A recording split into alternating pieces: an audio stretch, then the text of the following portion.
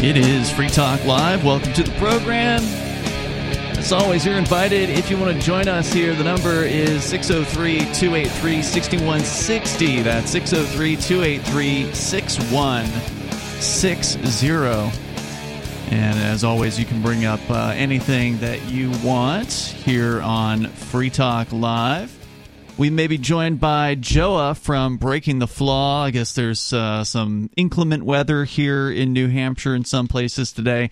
Hasn't really been so bad here, but I guess there's some parking issues he's dealing with, so hopefully he'll be joining us shortly. But in the studio tonight, it's Ian. Matt. And welcome back to the program, Matt. Good to have you here. I think I'm just so used to saying and Matt, or not and Matt, I just say Matt, because I'm waiting for the third, and tonight we just have you and I so far. Just me and you here in the studio tonight. I think Joa may be joining us remotely. By the way, I want to welcome any new viewers tonight. We are on a platform I just discovered recently. It's called pilled.net. And you would think it means red-pilled, but their logo has both a red and a blue, like a double-sided pill, where one side's red, one side's blue. I haven't really taken the time to look at the other broadcasters here, but just at a glance, it does look like it might be a little bit right-leaning, which is totally fine, whatever. As long as they don't kick us off, then that's cool. Any port in a storm at this point, right? Yeah, and we are off of YouTube at this point. They should be, maybe we'll be unstricken within the next week or so, but you know, we just there's no stability over there. You can't rely on YouTube for anything. Absolutely not. So we're there, and we're also on several other platforms in the video world. You can go to video.lrn.fm. You get the full list there. Of course, we still prefer Odyssey, and we'll be watching carefully this not quite next week, but 2 weeks. There's going to be a hearing for the library company, lbry.com, which is likely going to be going out of business shortly because the SEC, Securities and Exchange Commission, has targeted them, and they won their lawsuit, unfortunately. The SEC won the lawsuit, and so now they're doing the what they call the settlement phase, where they're coming up with some coerced agreement, which is basically going to bankrupt library, put them completely under. And the scary part is they're now going after Odyssey. They're saying, the SEC is saying, well, we think Odyssey's related to you guys, because at one time it was, and then they spun it off into its own separate company. But you guys were once related, so therefore we want to destroy Odyssey as well. They are really, really the biggest scumbags on the planet. They are the worst people that there are. Like, how awful. I don't know. The FBI is pretty bad, too. Any alphabet agency. Yeah. I'm just saying they love to be collectives. They're into their collectives, so I don't mind calling them they. If there's one of them, I call it they. And I certainly don't call it a person. It's an it. That's an evil, absolutely backwards, garishly bad entity. Speaking of they, if you want to weigh in on any of this stuff, you're welcome to join us. The number 603-283-6160. But speaking of they are meeting right now in Davos. I don't know if you've been following the World Economic Forum situation at all. I try not to follow it. I saw a very fun, I don't want to put too much faith in Elon Musk because, I don't know, he just seems too mainstream to be real. But the fact is, he surprises me day after day after day. What did he say now? He tweeted a poll with a selection of two choices, yes or no. And it was something like, should the World Economic Forum be the world government, or something like that? And it was an overwhelming, it was like 86% no. Okay. I'm surprised that there was I don't know who the 14% I got to imagine were trolls or absolute psychos. Maybe it was there's still some big government people on Twitter. Right.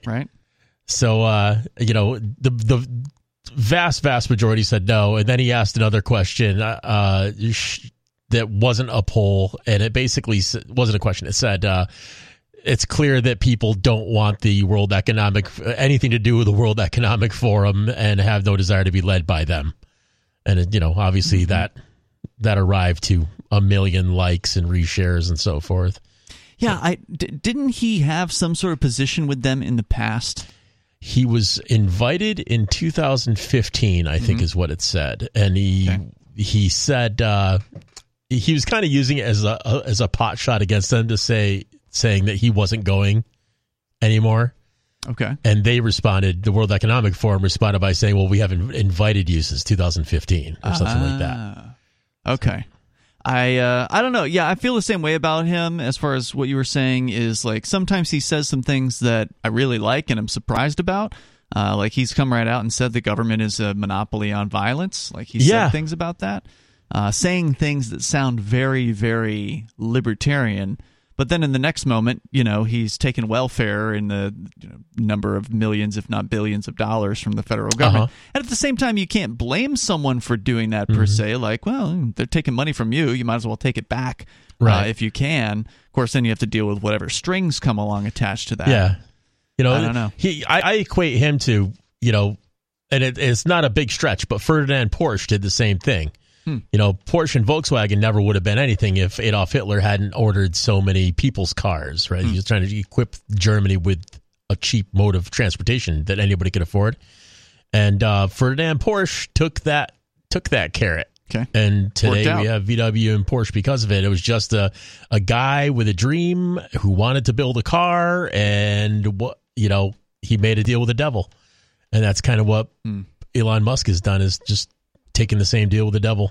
So the World Economic Forum is in the midst of their, I don't know if it's yearly or whatever, meeting that they have in Davos, which sounds like a place where evil people would get together. It does. And it's like a sinister name. It is. And of course, the main guy there, Klaus Schwab, is very sinister. But what has been interesting so far is that the people from Rebel News are there. Now, I don't know if you're familiar with this news agency. This is kind of like an independent, maybe they're right-leaning. I'm not real sure on what their politics are, but I'm going to guess they're right-leaning. This independent group that I think started in Canada, and they were the ones that were doing like the best on-the-ground reporting from the trucker thing that happened in Canada. That's where I've heard of it before. Yeah. They had multiple people out there at different areas in Ontario and doing live streaming, and they caught all kinds of crazy stuff on live video. So, and apparently they've been around for some time, and they've got agencies or bureaus, if you will, in other parts of the world, and so they've got multiple people from other parts of the world that have come together to Davos, where they are in the streets and they're doing ambush interviews of people like, well, the CEO of Pfizer, because apparently they're not holding this meeting, this World Economic Forum, wherever it is in Davos, is not in the same place where all these people are being housed or whatever. I'm guessing, because they're in the streets too. So like the CEO of Pfizer is walking from presumably his hotel, or maybe he had some other meeting somewhere else, and he's walking to the actual convention location. So if you're in the streets at Davos and you got a video camera, you have the opportunity to corner, or at least the best you can, because they've got security around them and they're not going to be cornered per se, but you get the chance to talk to them. They won't necessarily respond back to you. Yeah. But it does result in some interesting video that has been coming out. The Rebel News Canada is reporting they actually put up their own website. They did this during the trucker thing too, where they'll launch their own URL that redirects over to their website. So their website is WEF, like World Economic Forum, WEFreports.com. And so that's where they're putting all of the various different videos and filings and such that they're getting over there. So I just wanted to play some of this one. I'm not going to play the whole thing. The whole thing runs for 6 minutes. And about half of this video is them just trying to get a simple answer and asking a variety of questions of Albert Bourla. That is the CEO. This is the guy behind Pfizer. Here's what they said to him on the streets. Mr. Bourla, can I ask you, when did you know that the vaccines didn't stop transmission? How long did you know that without saying it publicly? Thank you very much. I'm sorry. Answer that question. I mean, we now know that the vaccines didn't stop transmission, but why did you keep it secret? You said it was 100% effective, then 90%, then 80%, then 70%. Now, this guy, Ezra Levant, is the founder, as I understand it, of Rebel News. He's the one asking the questions here. And he's literally right next to Albert Bourla while walking down the street in Davos. He's got some security there. There's really, it appears, only 2 security agents that are accompanying him. So they're not like, at certain points during the video, they kind of step in between him and they do a little bit to kind of put some space in between him and Mr. Bourla from Pfizer. But, I mean, he's walking literally shoulder to shoulder. He's got virtually unfettered access to him, but yet not a single answer to any of these questions. But we now know that the vaccines do not stop transmission. Why did you keep that secret? Have a nice day. I won't have a nice day until I know the answer. Why did you keep it a secret that your vaccine did not stop transmission? Is it time to apologise to the world, sir? To give refunds back to the countries that poured all their money into your vaccine that doesn't work, your ineffective vaccine? So he's actually being double teamed here. The other gentleman is Avi Yemini, who is another reporter with Rebel News. There's actually 2 Rebel News reporters here. Tag teaming him. Yeah, peppering him with questions, and he can't do anything except just keep walking because he's got to get to where he's going. And apparently they're not driving him in a limousine, which is strange. Yeah, that's strange. Are you not ashamed of what you've done in the last couple of years? Do you have any apologies to the public, sir? Are you proud of it? You've made millions on the backs of people's entire livelihoods. How does that feel to walk the streets as a millionaire on the backs of the regular person at home in Australia, in England, in Canada? What do you think about on your yacht, sir? What do you think about on your private jet? Are you worried about product liability? Are you worried about myocarditis? No, he shouldn't be worried about liability, at least not in the United States. No, they shielded them from that at the outset, right? That's right. That's true of all vaccine manufacturers, I think, in the U.S. Maybe there's some liability in some other countries around the world, but is that not right? here. I thought they just shielded them from that for this one. No, I'm pretty sure it's a standard issue shielding or whatever. Well, every time somebody opens their mouth about a vaccine now, it just turns me into more and more. I was never an anti-vaxxer. Mm-hmm. But every time somebody opens their mouth now, sure is suspicious. It's just like one more thing. It's like, Jesus, how can I get behind this anymore? Let me go on here. What about the sudden deaths? What do you have to say about young men dropping dead of heart attacks every day? So Why won't you answer these basic questions? He's got a handler now who's shown up. There's a woman, at least she wasn't easily visible in the early part of the video. So he's got at least 2 security agents and now a woman dressed in red who's got him by the hand and is just kind of leading him around.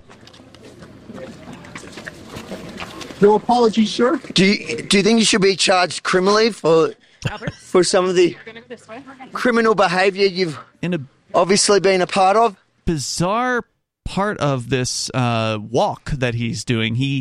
Even though he's been handled and taken by the hand, he crosses this street into this sort of cordoned looking area and immediately is told that he needs to turn around and go in a completely different direction. So it's almost like they don't even know where they're going. It's very strange to watch this happen. You would think they would have it together a little bit better. So I think it seems like a pretty great big deal. Yeah, right? I mean, it's very strange that they don't even really know where to take this guy, but they end up getting there.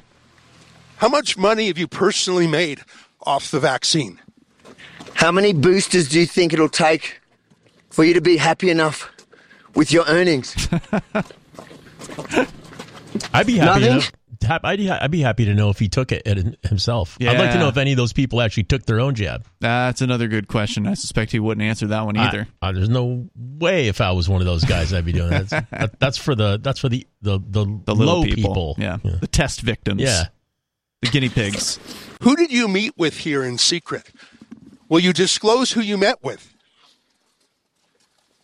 He's got an S-eating grin on his face right now, by the way. He just kind of has this big smirk that comes across his face when that question gets asked. It's probably because he's a depopulationist like the rest of them, and he's thinking about the day this guy that's questioning him is going to pop off, and he doesn't have to deal with those pesky underlings anymore. Well, of course, these reporters have not taken the vaccine. Right, of course. They're with Rebel News. Who do you pay commissions to? In the past, Pfizer has paid $2.3 billion in fines for deceptive marketing. Have you engaged in that same conduct again?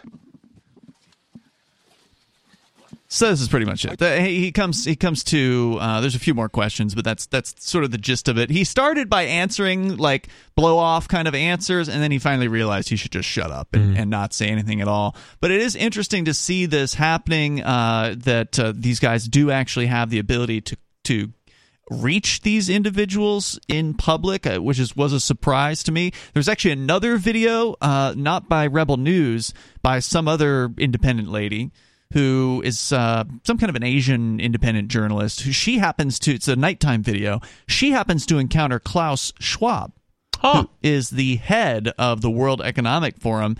And you could tell she's just like a little Asian lady, right? Like just based on her voice. And of course, Asian women tend to be fairly small. And she seems to be all alone in like this back alley or wherever it is that she encounters Klaus Schwab and a few of his security agents. And she does get... Schwab at first appears to blow her off. Then he turns around and asks, "What media are you with?"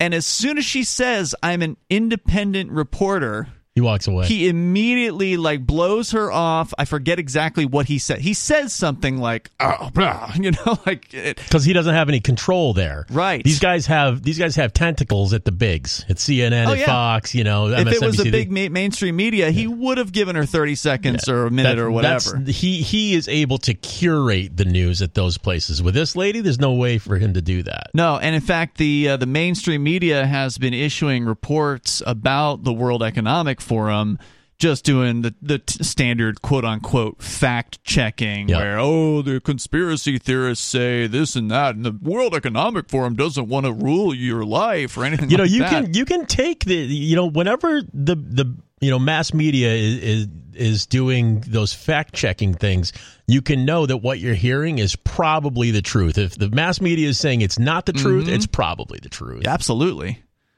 So, of course, I don't know if they're streaming this. I know that in the past they have, so it wouldn't surprise me if there's a live stream of the actual, at least some of the content of the World Economic Forum. And it was interesting last year watching some of the clips from that, because they're just coming right out and admitting the kind of things that they want to do. Pulling no punches. Right. It's not a secret anymore. And what's how brazen do you have to be to say things like you'll own nothing and you'll like it, or whatever that guy said? That's what they said. That was 2016, I think. Yeah, and that same guy, I think it was that same guy, has said a whole bunch of other really creepy, bad stuff in the past. Like his laundry list of quotables is really, really off the wall. And I think he might have been the source of the cricket diet too, or something like that. Whatever that. They're pushing that. Yeah, the World Economic Forum is absolutely pushing bug eating for sure.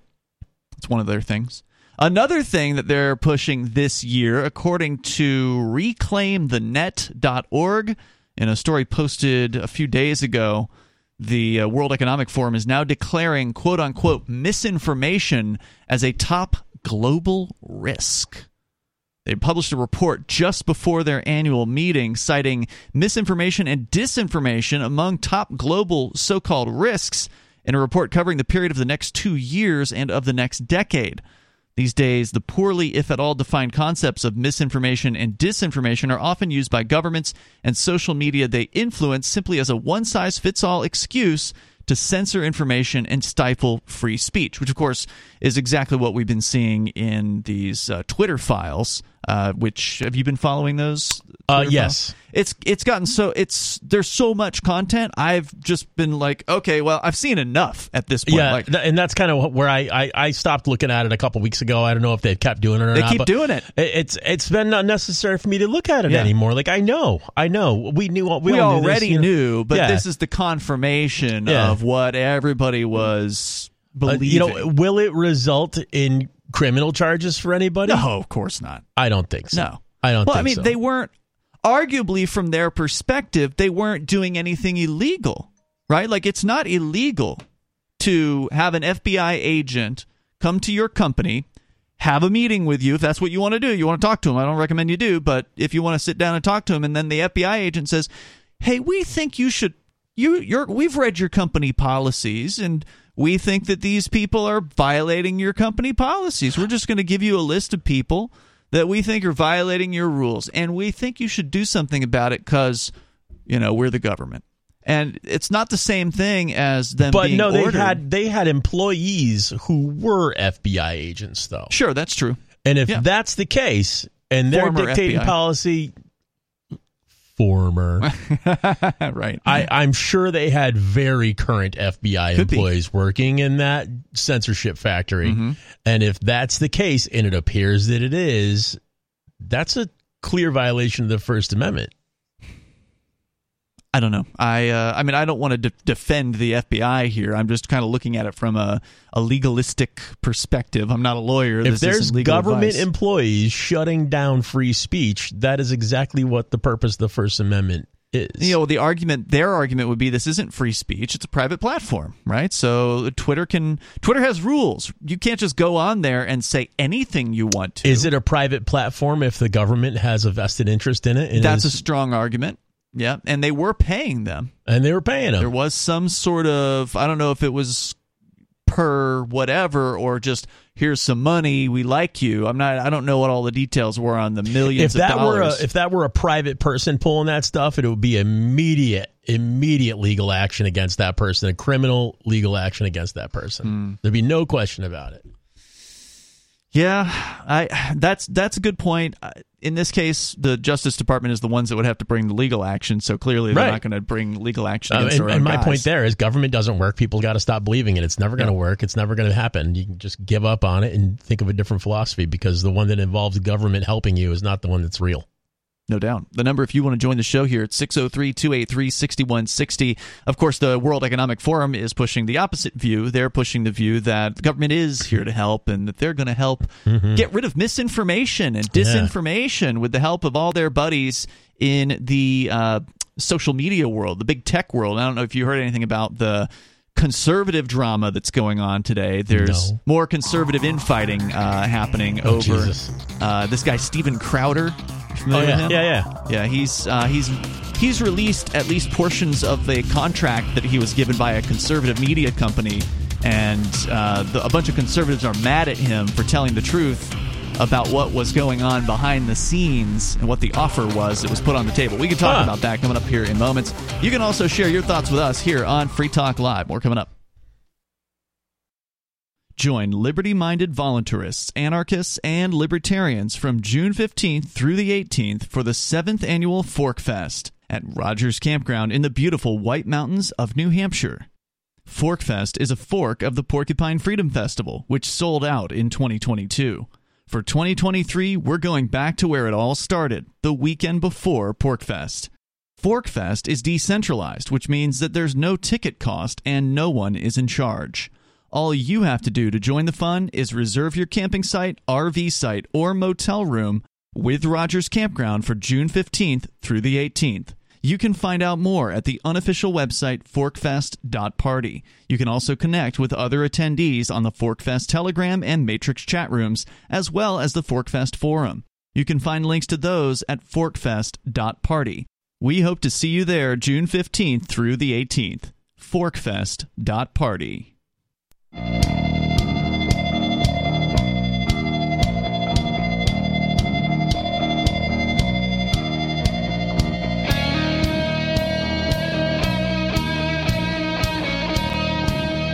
Hey, it's Free Talk Live. Phones are open and you can join the show here. The number is 603-283-6160. That's 603-283-6160. And it's Ian and Matt here in the studio tonight. You can join us online. Just head over to freetalklive.com and you can enjoy the various features that we have waiting for you there. If you want to help me out a little bit, if you appreciate the work that I've done over the years, you can write a letter to the judge in the Crypto 6 case. You may have heard that I was found guilty on all 8 completely victimless charges in federal court last month. It's been actually almost a month since that happened at this point. My sentencing date is going to be in April. It'll be April 14th.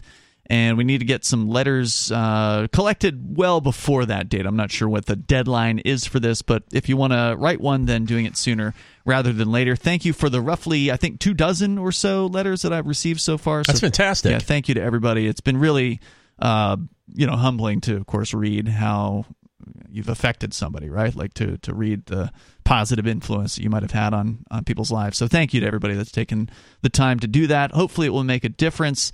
You can get all the details on how to write that letter. I mean, I don't tell you exactly how, but like you want to include information about yourself, your history. Maybe you were in the military or something like that, or you've worked for the government. Obviously that helps to have that particular perspective. You don't want to spend time talking trash about the prosecutors or the FBI or whatever. It's not the place for that kind of thing. Just focus on how I have helped you, how I have helped the community. Those would be the ideal things to focus on in these, and include your contact information so the judge could, in theory, reach out to you if he has some questions for you. You can go to letters.freetalklive.com to get the details on how to do that. That's letters.freetalklive.com. The mailing address is there as well.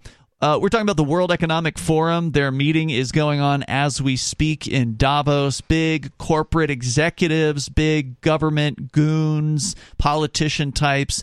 They're all there. Yeah, I was thinking, one thought I had about that is you're talking about this guy from Pfizer, this Pfizer hotshot, the CEO. The CEO, yeah. He's the boss. He's the big boss. He was in on whatever there was to be in on, for sure. And he sounds like a thug. He sounds like a toad. Mm-hmm. For one thing, yeah, that's one thing I want to say too. Every time, Henry Kissinger, all these evil old dudes always sound like toads. Like, yeah, have a nice day. Yeah. Like why do you sound, not like Major Payne. Major Payne sounds like a guy who's been through the ringer and came out alive and well on the other side. These guys sound like they are just absolute Darth type. Yeah, they're bad. Sith lords. Bad guys. And the other thing I want to say is, when it comes to these people, my whole cooking career, people, my waitresses would come into the kitchen. They'd be like, "Oh my God, so-and-so's here." Somebody famous would walk through, and I'm like, I never would have spotted them.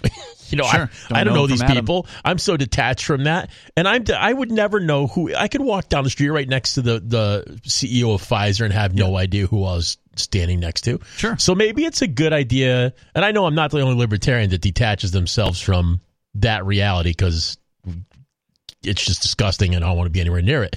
But maybe that's a bad idea. Maybe it's a good idea to learn the faces of these people so you know them when you see them and walking down the street at some point.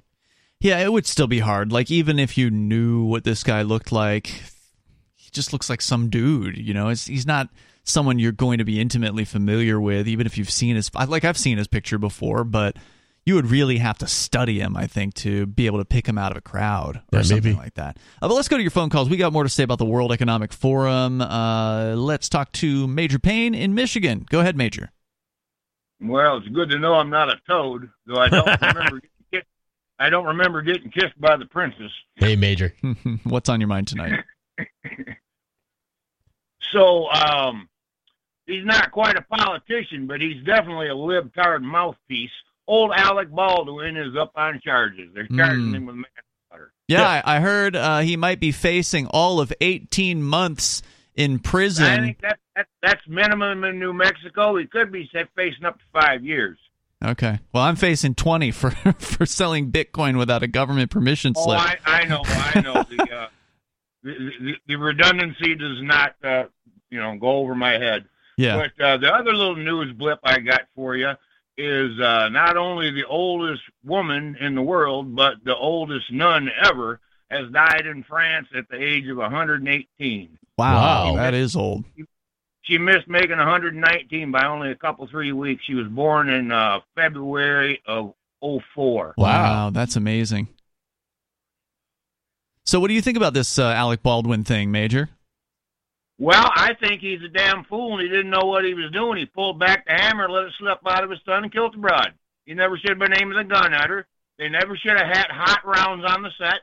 Mm-hmm. There's a whole bunch of never shouldas right there. Yep. And I can't believe his ass ain't been cooked already, quite frankly. And I want to know what took so long. What was it, 2 years ago or a year and a half? A while Feels back. like a while. They've been investigating it for a year. I just heard about it this morning. What was there to investigate? Like, how deep of an investigation did that really have to be? Alec Baldwin pointed a gun at somebody. One way or another, it discharged, and they are dead. End of investigation. let's just look at IQ factor. This is Sarah's home state. Oh, it actually happened in New Mexico? New Mexico. Oh, yeah, okay. It happened in New Mexico. They were filming the movie Rust. Mm. Low budget Western. Mm-hmm. But anyway, yeah, I've never liked that guy or his politics or the way he stacks 3 soap boxes up and uses them to, his best effect. Sure. I've never thought anybody in the family was a very good actor, to be honest with you. I've never seen anything out of any of those that just, got to me. They were B+ at best. Mm-hmm. And I think there was like 4 of them. Mm-hmm. Yeah, there's a bunch. Thanks, Major, for bringing that to the table tonight. Definitely appreciate it. Yeah, that's definitely in the news today. If you want to weigh in here, you're welcome to join us. Let's go to the phones. Caller, you are on the air on Free Talk Live. What's your name? Hey, it's Dave in New Mexico. No, I'm just kidding. It's Olivia in Arizona. Hey, Olivia. What's on your mind tonight? Oh, man. Well, I have several things to talk about. I really called to talk about an advertisement. It's actually a code about advertisements. I love your new format. Like, the less ads has been so awesome. Great. And I'm not even a person who hates ads. Like, they're not that bad. I find out about new things that I'm interested in. I kind of try to get – I actually majored in marketing, so I guess to me it's slightly interesting to see, like, to learn about writing copy and, like, hey, does this hit home for me? Would I buy this? What are people's ideas? Because I always wanted to start a business. So I kind of approach it, I guess, from more of a academic standpoint. But when it's just constantly every 15 minutes, it gets old. You know what I mean? Yeah. But one place I think does advertisements really well is Instagram. Like, I like the things that they tend to focus on advertising. I've seen some really cool stuff. I've bought things from advertising on Instagram. I'm not familiar. I have not been on that platform for some number of years. What is it that they do regarding advertising that is so effective? I don't know. I think that they just know what you like and what you're kind of into, and they'll recommend things. So, like, they'll recommend jewelry that's, like, really cute, or, like, a cute T-shirt, or, I don't know, different things like that. Even the vacation ads, like, I can't afford a vacation, but it's kind of nice to see other people enjoying them, so that's okay. Like, just it's eye candy, I guess. So you're not of the opinion, because there's been some discussion on Free Talk Live in recent weeks regarding the state of advertising. Is it something that is effective still? We're barraged constantly with advertisements, more so now than ever before on the internet. It used to be you just hear it on television and radio, but now we're in front of screens a lot. We're getting even more ads there. Is it overkill? Is it killing the effectiveness of advertising? You're saying you think some of it's still pretty effective. Well, I think it depends on what it is. If it's a creative ad with heart, even a radio ad, like, sometimes in my head I will still hear the Quantum Vibe jingle. I don't know why. Wow.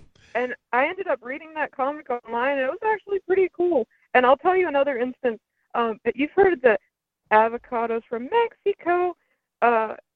Have y'all heard those? I've not heard those ads, but I will say the best damn avocados I've had are from Mexico. We've tried some of the South American ones, and they're just not up to par. One day I was shopping for avocados, and I had that avocados from Mexico ad stuck in my head, and there's this black lady who was also shopping for avocados, and she started singing this right next to me. Amazing. You're talking about this, and I'm going to give a free plug to a pizzeria in Binghamton, New York right now. 797-9960. Call Bros Eddie's for pizza to go. I grew up with it, and I'll never get it out of my head. Are they still open? Oh, yeah. Nice. Yeah, they're one of the first pizzerias in America to deliver. I'm telling you, jingles are very effective. Big time. They get in your head for sure. There's no doubt about that. I saw an ad today that really made me upset, though, and it was about manatees in Florida. If you go to Crystal River, you can swim with the manatees. And I actually got to do that a few years ago. It was kind of a life-changing experience. It was just so neat because you see them on TV, but, like, to be in the water next to them was really cool. And this ad was saying, we need to get regulators to stop this. People are exploiting and abusing the manatees. And I was like, who writes this stuff? I have been in, like, when you go on the tour, they have to cut the propeller off way before you even get anywhere close to the manatees. Because number one, it could injure them. Number two, it'll scare them off. And they told us, like, do not try to swim towards them. Basically, you lay in the water, you float in the water, and you play dead, and they'll get curious and come up to you, but you cannot approach them. You cannot splash. You cannot do any of that stuff. Just lay there in the water. And they did. They're like curious, friendly creatures. And so this ad was just so ridiculous. And in the ad that they had put on there, they actually said, and this is what I think was really the real issue, homeowners, they're tired of seeing all these tour boats. And I'm like, I think that's what it's about. It's not about protecting manatees, because if you move too fast, they will all leave, because they're not about that. But it was just so off-putting. It's just these crazy people in Florida always want to regulate. Well, I mean, those people are everywhere.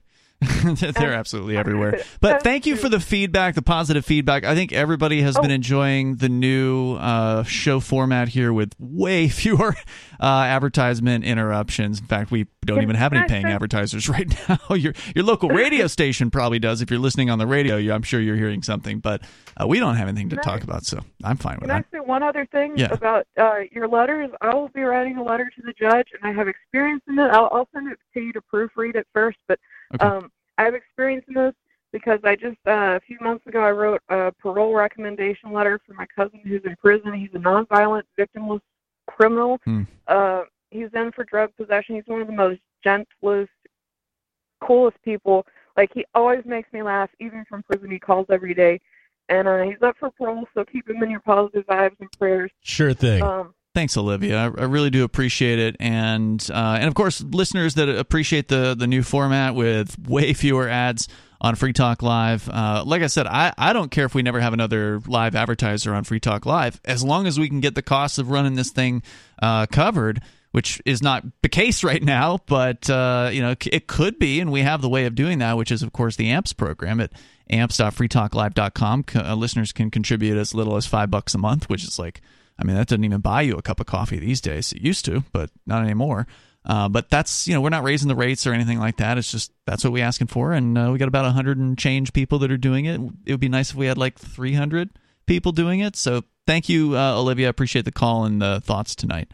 And the number here is 603-283-6160. If you want to contribute to the AMPS program, it stands for Advertise, Market, Promote, and Support Free Talk Live. You go to amps.freetalklive.com. That takes you over to our Patreon. And that is where you can get signed up using your debit card, your credit card, your PayPal account, just like Dan Hargis has done. Dan is a silver level supporter, which means he's doing the $5 a month that we ask for. You do get some perks, by the way, for doing this. You get access to the AMP-only podcast, which has the full radio show without any recorded ads included in it, and our appreciation. So thank you for that. Let's continue here to more of your calls. You're on Free Talk Live. Is this Gigi? Yes, sir. Good evening. Hey, Gigi, you're on the air. Go ahead. Hi, everybody. I hope you are all in good health today. Thank you. You yes. too. I love when Olivia calls. Yeah, it's been too long. I love when the Major calls, because he's a military history buff like me, and I like that in the callers. So, knowing how much you all value current events like me and our news junkies like me, here is a question for all of you people listening, my fellow listeners. I won't say citizens.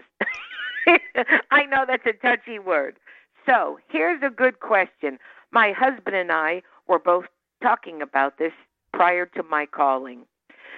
Is it constitutionally permitted, mandated, or is it simply custom that a former vice president hand over documents, correspondence, materials, etc., to the Department of Justice at the time he or she will leave office?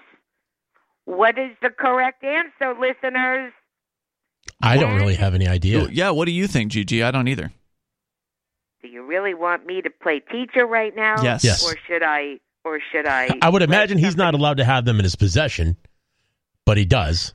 And I just don't know what the... It's not necessarily something legally mandated. Just like when many people were going ballistic, why didn't President Trump hand over his tax returns? Well, it's not legally mandated. President Gerald Ford chose not to either. So just because it's not legally mandated don't mean it ain't kosher. It's just custom. And if someone doesn't want to, why should they be forced? A libertarian would concur. For sure. Right? Okay. So was former Vice President Joseph Biden, was he legally mandated to hand over documents prior or at time of his departure? Well, those aren't his property. Those documents are property of the United States government. They're not his. That is correct, but that ownership of property doesn't necessarily equate to it's legally mandated. Just because you get a letter from the Department of Justice that says hand it over, it don't mean that it's legally mandated, or does it? Where in the Constitution does it dictate that a former vice president at time of departure by a specified date must hand over any and all? I suspect that is not dictated at all in the Constitution. Yeah, I bet that's not in the Constitution at all, anything like it, but I bet it is somewhere else in a body of law somewhere. Boys, you both earned an A+ tonight. And I'm proud of you. Yeah, and the fact is nothing is going to be done to him over this. I mean, they haven't even done anything to Trump over that situation. Remember when Trump's house was raided in 2022? And do you think it was kosher that they raided his house with a warrant?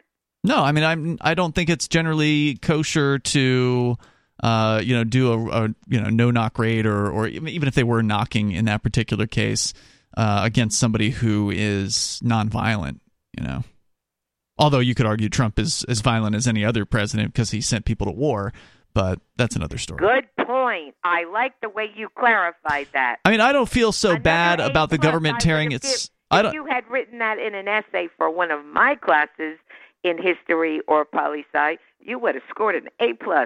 Well, I got to say this. I don't feel bad. It doesn't make a tear come to my eye to see the government targeting their own people. Go ahead, tear yourself apart. Wonderful and long overdue. Yeah, but the thing is, I don't think it's going to come to anything. I mean, it hasn't yet. Maybe it will. Maybe they will file charges against Trump eventually. My last thought. Yeah, go ahead. And please, I would like to know your opinions and any and all listeners as well, because this is also important for me. I'm curious to know how people feel about this. It's all over the news today that the United States Supreme Court could not find the responsible party or parties, plural, who leaked ahead of time how Roe versus Wade was going to be turned over. Interesting. Okay. Do you feel that it's long overdue, ladies and gentlemen, that the U.S. Supreme Court should be obligated to uphold various enumerated ethical standards? After all, they are all jurists. I'm not sure what you're referring to. Why shouldn't they be held to the same standards as any other lawyer or judge? What would that mean in this circumstance? I'm not clear on what you're saying. Should there be standards, guidelines, ethical standards like every bar association has in a federal territory and United States? You're talking about pertaining to the handling of documents and things like that? Like behavior of a jurist. Yeah, I'm not sure that they, it depends on who leaked the documents. I mean, I'm sure Clarence Thomas didn't leak the documents. They were saying it was... that for sure, do you? Well, you don't know. Yeah, I don't know. But it could have been a law clerk. It could have been. That's what I'm thinking. It could have been some little mole. People. Who knows who it was or how many were involved? We'll never know. But should there be mandated guidelines regarding behavior, ethical standards, or all of the above governing Supreme Court? I don't think it would matter. Why the hell not? Here's why I don't think it would matter. You can set all the guidelines you want to, but we know that the government people are free to ignore their guidelines at any time because they would have to punish themselves in order to adhere to them, and they don't do that. I agree with you, and therein lies the whole, what's a good word, the whole hypocrisy of it, right? Well, and the only solution, and thank you, Gigi, for the call tonight. I appreciate it. The only solution that's going to work is to completely end this experiment. This federal government is a total failure, and it cannot be changed. You can elect all of the different people you want to. and it will never change anything. Of course, people never do. They always keep reelecting the incumbents. But even if you do elect someone new, they are just seeking power. They're the kind of person that just wants power for themselves so they can reward their friends. Right. It's not a failure at all. Enemies. It's a raging success. That's how it works. It is a raging success. The government is just, you have to face the fact that the federal government is not there to do what it tells you it's there to do. It's there to serve itself and its own. Its buddies. And it is an absolute raging success, possibly the best per capita ever in the history of the earth. The United States government is the best at serving itself. Yeah, that's what serve and protect means. It's serve themselves with your wealth that you have created and protect themselves with your wealth from any kind of jeopardy, to the system, whether that be going after people for developing Bitcoin and alternatives to cryptocurrency and that sort of thing, or going after people just criticizing the government. Their biggest threats are, in their eyes, are us normies. Us poor people, or us average people, are the threats to them. They wouldn't need protection. At which point they would just, if they could get rid of us, then they could just off all the cops that are protecting them too, because they don't need those anymore because they're just more underlings to them. Well, and maybe that's one of the things they're discussing at the World Economic Forum, which is going on right now. This is the place for the big. This is the place for the mega corporation CEOs, the Pfizers and the Walmarts and these types of people. The bankers, for sure. The central bankers. Central bankers are running this show. Big government politicians, the most influential people on the planet, are in Davos this week for this forum where they're talking about all kinds of ways to control people. World Economic Forum isn't about freedom. It isn't about allowing people to make their own choices. It's about restricting the number of choices that people can have and essentially turning this into, as I think Alex Jones would have said, a prison planet. Right? That's what these people are all about. Now, are they all depopulationists? I don't know, but some of them probably are. And there's a little bit more here to share about this. I'm sure there's a lot more to share about the World Economic Forum. If you want to call in and join us here, you're welcome to. Maybe you've been watching it closer than I have. I've been not been watching it closely. I believe there's a live stream of this thing. And so we're going to see some interesting clips coming out. I have a feeling there's probably a lot of breakout rooms that aren't recorded. And there's probably a lot of secret meetings that are not, probably meetings that are secret even amongst themselves. Yeah, the main track with the video is where they tell you the things they're ready to tell you. Right. But they're also targeting misinformation, so-called, and disinformation. They're saying this is a global risk. Let's translate. Freedom of speech is a risk, according to these people. That's what they don't like. They don't like any information that is contrary to what they are putting out there. Government is a religion. They are the government. They are going to tell you what the gospel is. We have open phones here. This is Free Talk Live. You can join the show here. The number is 603-283-6160. If you're new to watching us online, pilled.net, also apparently known as the Foxhole for some reason. Somebody can call and explain that to me. I don't know what that means. But we're there now. There's more coming up here. Hour 2 is on the way.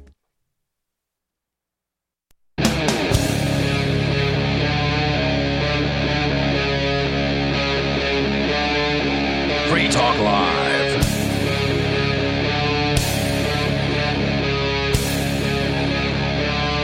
It's Free Talk Live. We're kicking off the second hour of the show. Phones are open, and you can bring up anything you want. Maybe you want to weigh in on what's going on at the World Economic Forum. Their meeting has been going on throughout this week. I think it continues through tomorrow. And they are plotting who knows what. They're plotting some things openly and probably many things not so openly. If you want to weigh in on that, you can bring up absolutely anything you want here as well. The number is 603-283-6160. That's 603-283-6160. I have the story that I mentioned to you last week, Matt. By the way, it's Ian and Matt here tonight.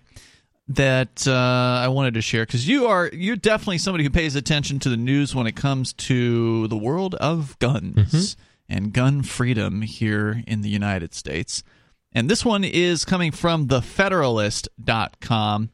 Court to ATF gun grabbers. Bump stocks aren't machine guns, and you don't make the rules. Apparently, that's the summary here. It's the Cargill decision. The Bureau of Alcohol, Tobacco, Firearms, and Explosives, the ATF, lacks the authority to declare non-mechanical bump stocks as so-called machine guns, according to the Fifth Circuit Court of Appeals.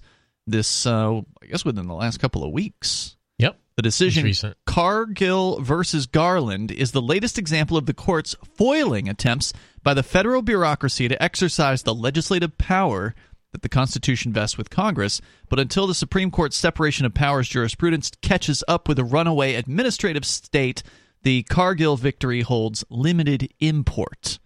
On October 1st, 2017, a gunman murdered more than 50 innocent people in Las Vegas, injuring another 500. The murderer used several weapons, many of which had bump stocks attached. A bump stock, as the court in Cargill explained, quote, is a firearm attachment that allows a shooter to harness the natural recoil of a semi-automatic weapon to quickly re-engage the trigger after firing, enabling him to shoot at an increased rate of speed, meaning faster than you would presumably be able to pull the trigger on your own volition. It increases the rate beyond that. And as somebody who's not even near as much of a fanatic as you, Matt, but I've had my time spending. So I've been at the range here and there, and you don't even need a bump stock to achieve this. You can simply do it if you've got a rifle, for instance. Mm-hmm. You can simply pull the rifle forward as you hold your finger and the trigger in one place, and it will provide the exact same effect, won't it? Yeah, another way to that's tricky to do that, but it's possible. Yeah. And the best way I know to do it, other than a bump stock, is just stick your thumb through your belt loop and hook it through hook your finger through the trigger and pull forward on the gun, and it'll have the same. Just keeps exact firing effect until you stop pulling forward. Yeah. It's just it's literally bumping your finger off the trigger. It's called. Right. That's why the bump stock kind of does it for you. But that whole Las Vegas shooting thing I'm going to be the conspiracy theorist on that one. There's a lot of questions. There's a lot of questions. That was real shaky. What we're told that guy did. And, there was a bump stock there. Really? Was there a bump stock? That's funny because I heard an M249 shooting. Yeah, and a lot faster than a bump stock would fire, right? Wasn't the speed of the firing. It was more the meter of not how fast it was going, but the rhythm at which it was going was familiar, and it's almost sounded like there was two of them. But, and that would make a lot more sense. And how do they, those windows on those buildings are like 2 inches thick and they weigh thousands of pounds. And it's just not something there was a lot of really shady stuff about that. I don't think it happened the way we're told it would happen at all. And how we got, past security with all that stuff. It's Las Vegas. They have literally more security, more cameras in Las Vegas per square mile than like the Pentagon. Yeah. So it's like, none of that makes any sense to me. But yeah, as far as the court findings going recently, the latest one is they're going after what do you call them? Arm braces. Oh, the arm brace is the latest one. So the ATF is this the thing that turns a pistol into something that's not looks a little larger than a pistol or whatever? It turns it into a quote-unquote machine gun or whatever. Turns it into a short-barrel rifle, they're saying now. Before, it was just a pistol, an AR pistol, with a brace on it to put on your arm so you could shoot it with one hand, like you would shoot a pistol. Mm-hmm. It was really designed for returning Iraq war veterans who had lost limbs and still wanted to shoot their AR pistols. They just couldn't hold it up with the other hand, so they put a device on the end where the stock would normally go, where you're not allowed to have a stock on an AR pistol because then it would turn into a short barrel rifle. The ATF has allowed these things to be sold for 10 years or more, and there's millions of them out there. And now they're suddenly saying, nope, sorry, those are all short barrel rifles. We were wrong, so turn them all in.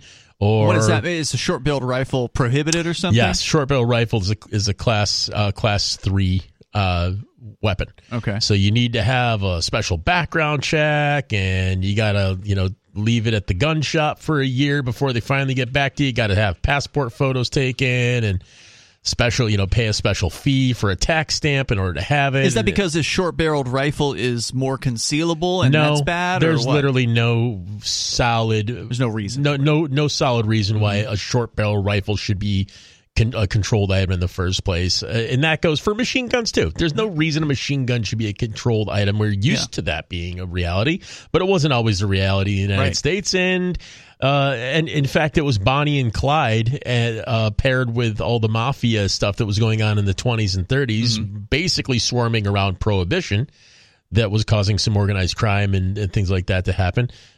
Where the ATF had to come into being in the first place to control these dangerous things. So, they're really, I mean, I remember driving through Endicott, New York in the 90s and hearing Tommy guns being fired full auto. There's just kids in the backyard with an old Tommy gun. And the thing is, Tommy guns were made at IBM back then. So there's still a number of Tommy guns floating around backyards in Endicott, New York that are absolutely illegal, and they will go to prison for having them. Didn't they used to just sell them in a Sears catalog? Yeah, you could order stuff. You could order a Maxim. You could order a Max, a full, a squad served full-on machine gun, something you have to put on a tripod in order to operate through a Sears catalog. Yeah. Wow, the good old days. Yeah, the good old days. Hopefully we'll get back to those good old days. And the sentiment inside maybe in New Hampshire, but in an independent New Hampshire, you might have a chance of that. You might. And the way things are going, here's the thing. The Supreme Court is getting really fed up with the lack of compliance from the ATF and them beating around the bushes. And it looks like even some of the lefties on the Supreme Court are getting a little haggard about being sloughed off by the ATF. The mood is strange, and it's a right-leaning Supreme Court as it is. But even the lefties are starting to say, their attitudes seem to be, why are we being ignored? And the reality is the Supreme Court can only issue an opinion, and that opinion doesn't have to be followed. No. Once they issue that opinion, it sets you up really well if you get caught with something like that to file a lawsuit against the ATF. But the Supreme Court can't just take down the ATF. They can't make the ATF cease to exist. Too bad. Too bad. Nice. Yep. So here's more of the story, this Cargill case. So less than 2 weeks after the Vegas massacre, 2 bills prohibiting bump stocks were proposed in Congress. But before Congress could act on the legislation, the ATF published Notice of Proposed Rulemaking, stating the ATF intended to, quote, reverse its previous interpretation that non-mechanical bump stocks are not machine guns for purposes of the National Firearms Act and Gun Control Act. So they had an opinion, and then they changed their opinion, is what they said. National Firearms Act and Gun Control Act make it a crime to transfer or possess a machine gun, and define a machine gun to mean, quote, any weapon which shoots, is designed to shoot, or can be readily restored to shoot automatically more than one shot without manual reloading by a single function of the trigger, unquote. The definition also includes any part intended for use, quote, in converting a weapon into a machine gun, unquote, which is why we've talked previously when you've been here, Matt, about these little pieces of metal that were being sold. Lightning links. Lightning links, which are like the size of apparently like, I don't know, a can of soda, the tab or something like that on there. Think of like the average, die that would come with a game of Monopoly. Some of them are really small, maybe a couple of die in size. And you put this thing into a gun of some semi-automatic sort, and it can convert it ostensibly into an automatic basically weapon.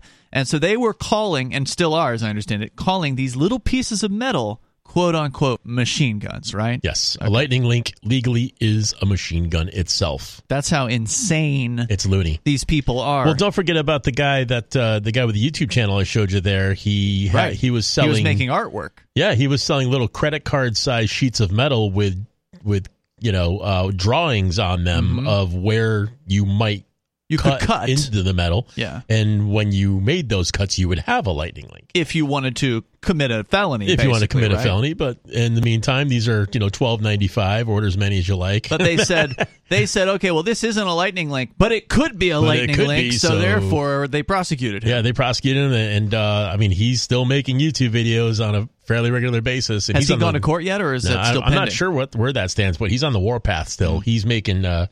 He's preaching hard these days. That's a free speech issue right there. Yeah, CRS Firearms is that guy's channel, I think. Yeah, I'd be curious to know what the latest is on that case, because that's an outrageous free speech It's violation. absurd. That's It's absurd. This guy's making artwork, and they're saying that's illegal. Well, it wouldn't surprise me because my case was a free speech case, but that didn't matter to the jury. Nope. Bump stocks were first invented in the early 2000s, soon after the ATF concluded that mechanical bump stocks qualify as machine guns under the National Firearms Act, but that non-mechanical bump stocks, which require the shooter to apply constant forward pressure with the non-shooting hand, this is what we were talking about earlier, where you can just pull the gun forward, essentially, and just keep your fingers steady, and then it'll just keep firing. To apply constant forward pressure with the non-shooting hand and constant rearward pressure with the shooting hand were not illegal machine guns. This was in the early 2000s. They made that determination. But following the Vegas shooting, the ATF purported to modify the definition of machine gun and stated that the statutory term machine gun includes bump stock type devices. After the ATF published its final rule redefining machine guns in 2018, Michael Cargill, who had lawfully acquired 2 non-mechanical bump stocks, surrendered them to the ATF and then filed suit against the ATF. In his lawsuit, Cargill argued the ATF lacked authority to, quote, promulgate the final rule because its interpretation of machine gun conflicts with the unambiguous statutory definition. Among other arguments, Cargill also asserted that by defining a non-mechanical bump stock as a machine gun, the ATF unconstitutionally exercised Congress's legislative power. So basically, the ATF didn't wait for Congress to make a decision about this. They just said, well, we'll just do this on our own. Yep. And they did that. Mm-hmm. There's another very interesting case coming up that I heard about earlier this week, and I'm going to be keeping an eye on this one. Get this. Some young kid, early 20s, decided that he wanted to build his AR-15 into an M16. He wanted to make it fully automatic. It's illegal. Okay. But that didn't stop him from applying for the stamp to the ATF so that they would deny him. Mm-hmm. Now he's got a case that he's bringing against the ATF for prohibiting him from having his full battery of gun rights because he wants to. Now this brings into the question, what level of control does the ATF really have over stuff like that in light of the recent decisions against, not being allowed to have parts and not being, you're not allowed to have certain parts and stuff like that. Right. So, this should be a pretty interesting. I love that this kid, he did it on purpose. He knew what the answer was going to be, but he applied for the stamp, knowing it was going to get denied, so that he could take them to court. Does he have a lawyer, or is he doing it himself? Nope. Okay. It's going to be a lawyered up thing. So he's playing this out pretty good then. Yes. The federal court rejected Cargill's claims following a one-day trial. On appeal, the Fifth Circuit Court of Appeals held the ATF properly classified the non-mechanical bump stocks as machine guns. Cargill then sought review by the full Court of Appeals, and on Friday, the majority of the 16 members in the en banc Fifth Circuit Court of Appeals reversed, holding the federal statutory definition of machine guns, quote, unambiguously fails to cover non-mechanical bump stocks, unquote, and that to criminalize such bump stocks, Congress must act legislatively, which I presume they have not done. Nope. In striking the ATF's rule, and by the way, this Cargill guy looks familiar. I think he had a shop in Austin at one time. I believe I've seen him at the Texas Bitcoin conference. Oh, yeah? I think this guy had one of the first Bitcoin vending machines in Texas at his gun store. Shut up. You know this guy? He looks very familiar. I haven't seen his face, and I wouldn't know him anyway, but that's funny that you do. Yeah. That's great. Yeah, I'm pretty sure it says he's from Central Texas. Because this is a big name. That case is a big deal. Yeah. It's been, in the gun world, that name Cargill's a he's big a big deal. black dude, and he's fairly recognizable. No kidding. So, yeah, no kidding. pretty sure it's him. Our good friend Lauren and his company Polymer 80 joined the big suit against making your own, what the ATF says you're not allowed to make your own. They're not allowed to sell kits anymore. So Polymer 80 has joined that case. Good. In the last week or two. So that's another one to watch. There's so much, Ian, going on in the gun world right now. It is everybody in the gun world is fully aware at this point that they are literally trying to disarm. It's not a conspiracy theory. Mm-hmm. The ATF is an awful organization full of awful people. Most people are realizing that the FBI is right there with them, also awful. The FBI has less trust in the gun world than it ever has before. And I think that's pretty much spreading. People who were once, wary about government are now full on asking, why do we need them again? Man, I wish that was the case in my trial, but apparently none of those people made it on the jury. In striking the ATF's rule, the non-mechanical bump stocks qualified as machine guns, the Fifth Circuit focused on the statutory language Congress used in the National Firearms Act and Gun Control Act to define machine gun and the mode of operation of a non-mechanical bump stock. Specifically, the court stressed that to qualify as a machine gun under the statute, the weapon must shoot automatically more than one shot by a single function of the trigger. But because a semi-automatic rifle equipped with a non-mechanical bump stock only fires one shot each time the trigger functions, the Fifth Circuit concluded it did not qualify under the statute as a machine gun. That's a great point, right? It's a pretty clear distinction. Machine gun means you hold the trigger down and it keeps firing. A semi-automatic weapon will not do that. You can tape that trigger down on a semi-automatic weapon and it's just going to fire once. Right? The bump stock is not... It does not turn it into a machine gun. It just simply increases the potential rate of fire beyond what you could pull with your own trigger. Correct. Nor is the bump stock itself a machine gun. Indeed. Because their redefinition, they beating the ATF, their redefinition of machine gun conflicted with Congress's statutory definition of the term, the Fifth Circuit's en banc decision held that it need not decide whether the ATF's rule was, quote, an exercise of legislative power in violation of the Constitution's vesting of all such power in Congress, unquote, that the federal appellate court in Cargill sidestepped the separation of powers question, renders the decision of limited value, and does little to limit the constitutionally ungirded authority of the administrative state. So this is something you'll see courts do on fairly often, is they'll have an appeal in front of them, and there'll be like 10 different options from them to choose from as far as why they could overturn the lower court's decision. And they'll pick the most narrow possible legal option. They will pick the least important one, and they'll overturn it based on that and completely ignore like the big ones, elephant in the room. Right, the ones that could completely overturn the ATF or overturn. Yeah, and whatever. I've wondered before, like, I wonder how many federal judges are actually under like threat, like some kind of veiled or open threat from some government thug type hitman. All you got to do, you have one person that gets assassinated, and all you got to do is show one judge a picture of your latest, a recent project you did on a guy, and say, "No, you're gonna mind your manners in your courtroom, aren't you, Judge?" And the guy says, "Yep, sure thing, absolutely, I'm your man." Well, yeah, I mean, the FBI, of course, is known for doing information gathering.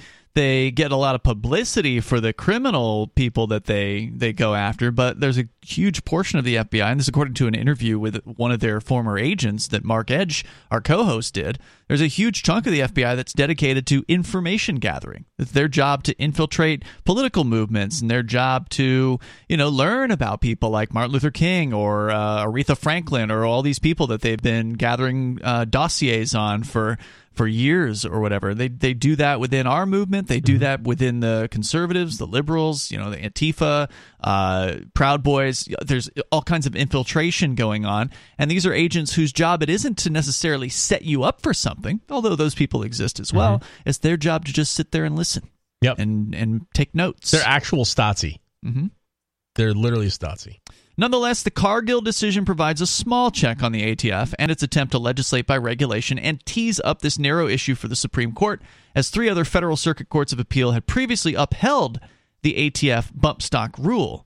But it could be some time before the High Court delves into this issue because the Fifth Circuit left the question of an appropriate remedy to the lower court. Accordingly, until the lower court enters an injunction or otherwise declares the ATF's bump stock rule invalid, review by the Supreme Court is unlikely, because then it would have to be the lower court that would rule it invalid, and then the ATF would appeal that up, presumably to the Supreme Court.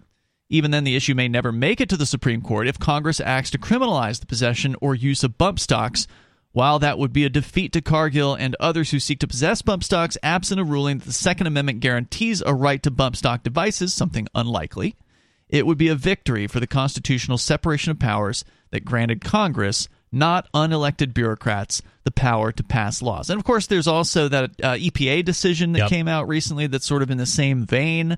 The idea being that these bureaucracies cannot exceed their statutorily granted or congressionally granted so-called authority, but yet they do it all the time. And it's hard to be optimistic. I see you as being very optimistic on this front, Matt, and I appreciate the optimism, but it is hard to be optimistic given that, as you pointed out, when a Supreme Court rules on a thing, it doesn't necessarily change anything. Right. It just means that you now have the opportunity to go through the process with a Supreme Court ruling in your back pocket. Right.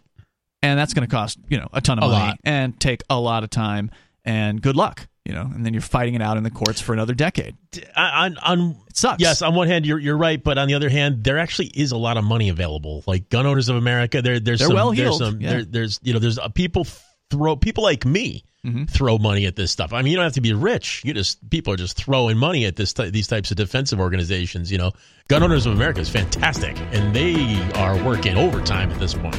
Well, speaking of the courts, there's a couple of other interesting cases going on out there. One of them from the folks down at Texit, the independence movement in Texas. They're suing Facebook, and they think they may be able to overturn the old Texas versus White decision from the 1800s that the government relies on whenever they say, oh, no states can secede from the United States. It's a Civil War case. More coming up.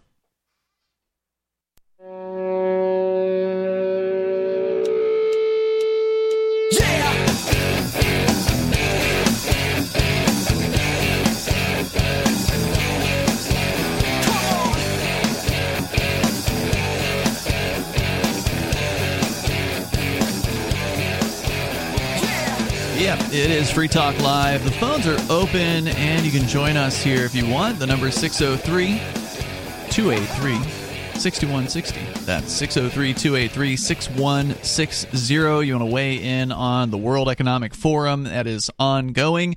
If you are curious about what's been going on over there, I got to point you to the folks over at Rebel News. They've been doing some really interesting man-on-the-street stuff because, they're not allowed into the actual event. Of course not. Because they're independent media, but you can check out WEFreports.com to see the reports they're filing from the streets there in Davos.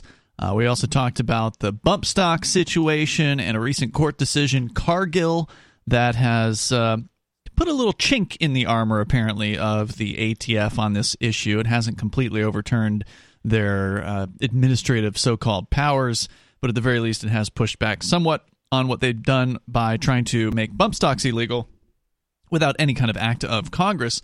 So you can comment on those things as well here. As with you tonight, it is Ian. And Matt. So since we're talking about court cases, there's another one that is brewing right now, according to, let's see, is this the New York Times? Yeah, New York Times. The Supreme Court is looking at reconsidering key tenets of online speech. And this could be very, very bad.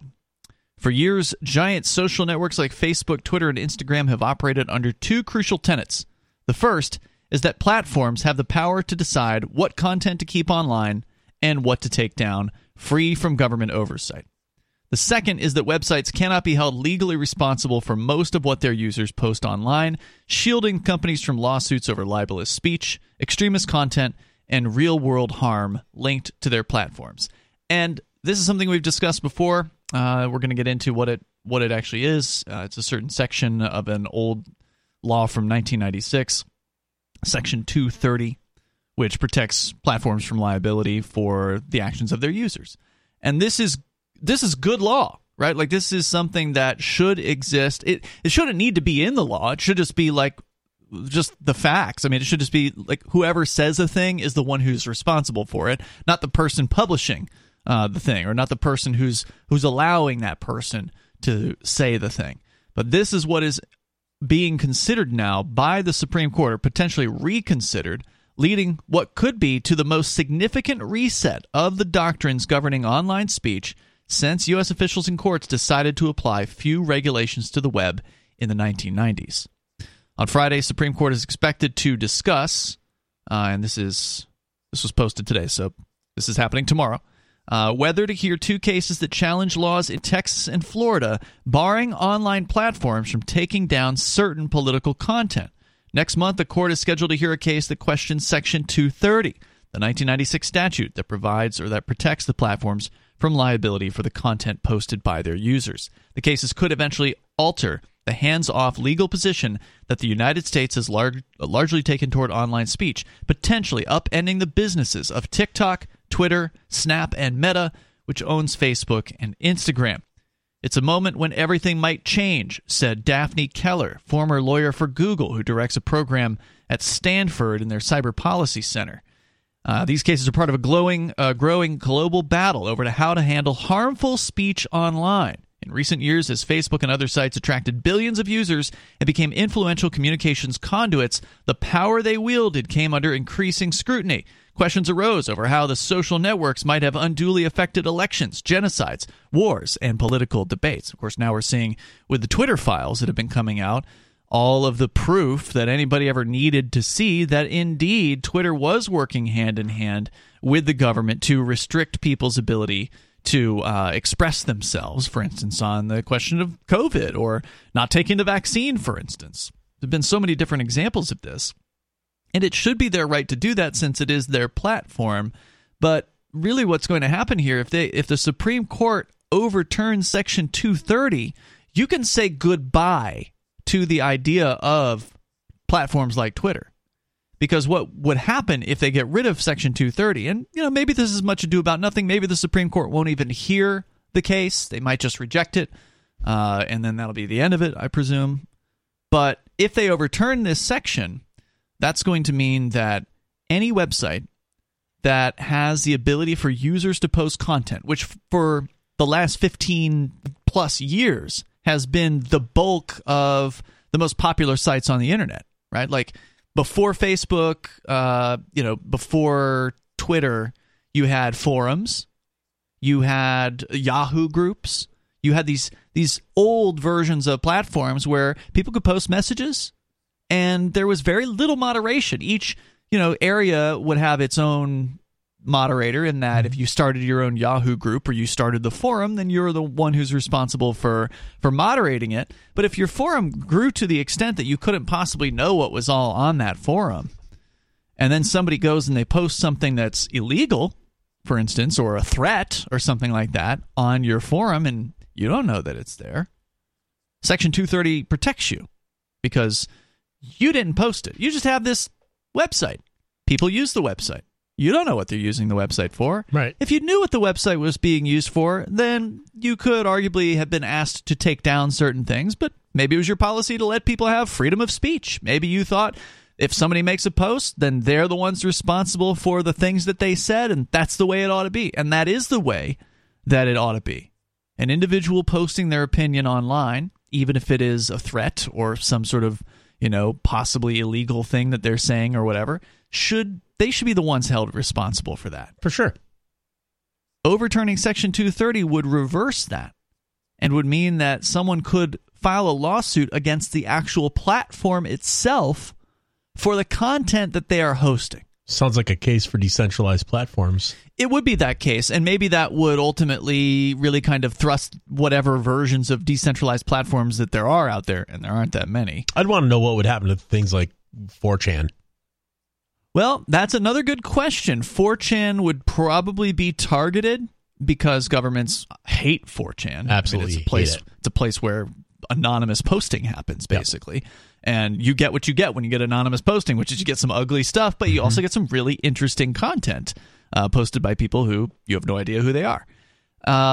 And so, they would definitely be targeting 4chan, although I suspect that 4chan hopefully is smart enough to not host their servers in the United States. Like, that they might see the writing on the wall and are hosting their servers in some place that does not have these sorts of rules or the potential to have these sorts of rules. But we may see more decentralized platforms coming to rise because 4chan is a centralized platform that's running on somebody somewhere is paying the hosting bill at some server farm for that website, and that person can be targeted if they can be sussed out, if they can be found.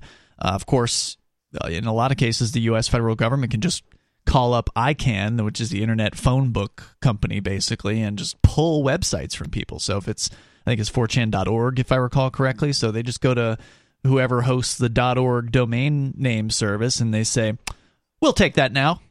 And they just hand it over to them. That's why whenever you see these website takedowns, you see all the logos from the federal agencies. The federal seal. Yeah, because they actually take over the domain name.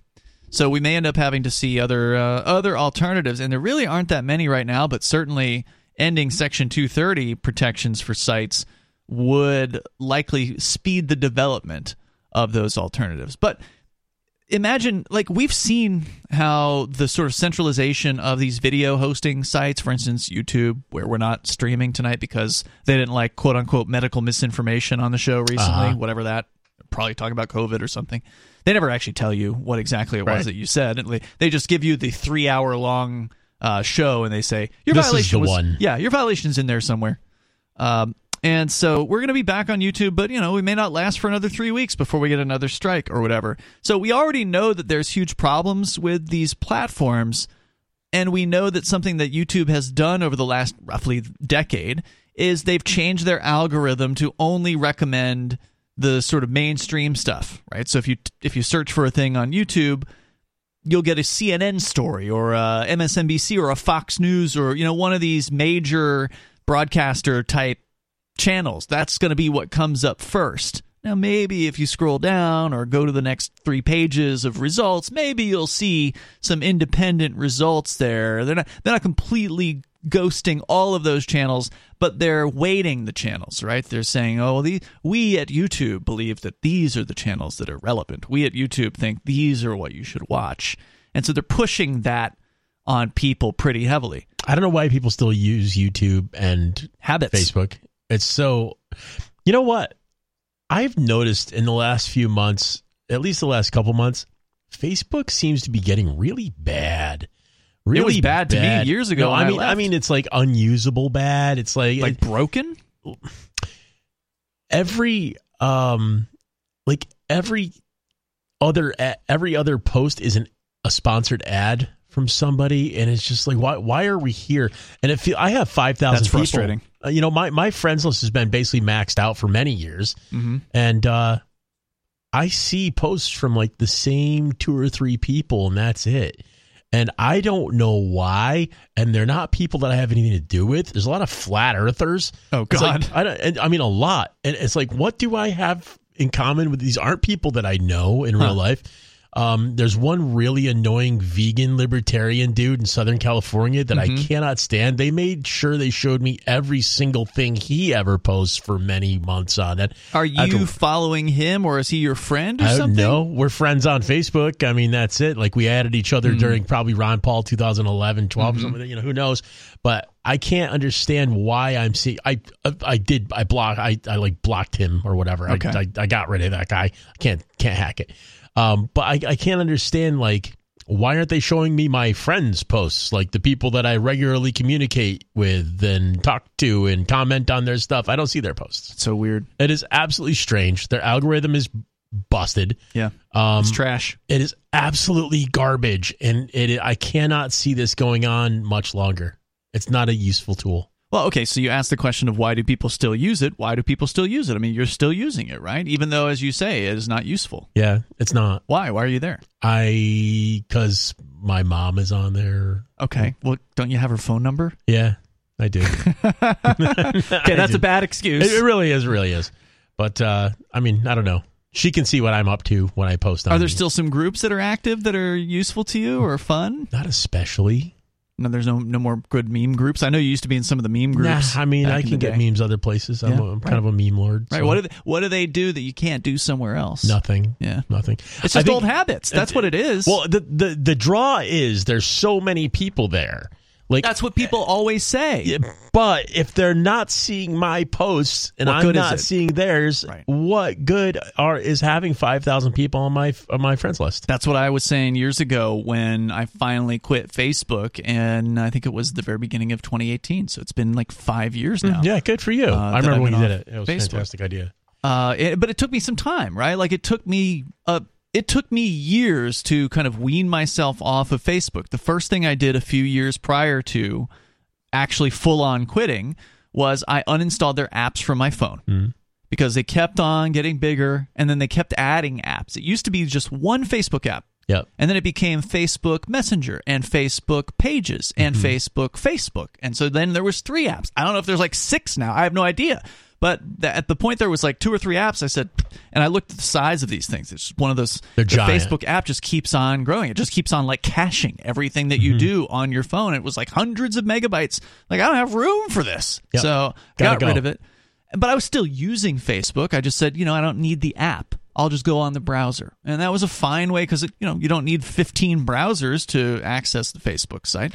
And, of course, they're trying to push their app on you like, oh, you need the app. No, I don't. I was just using the browser.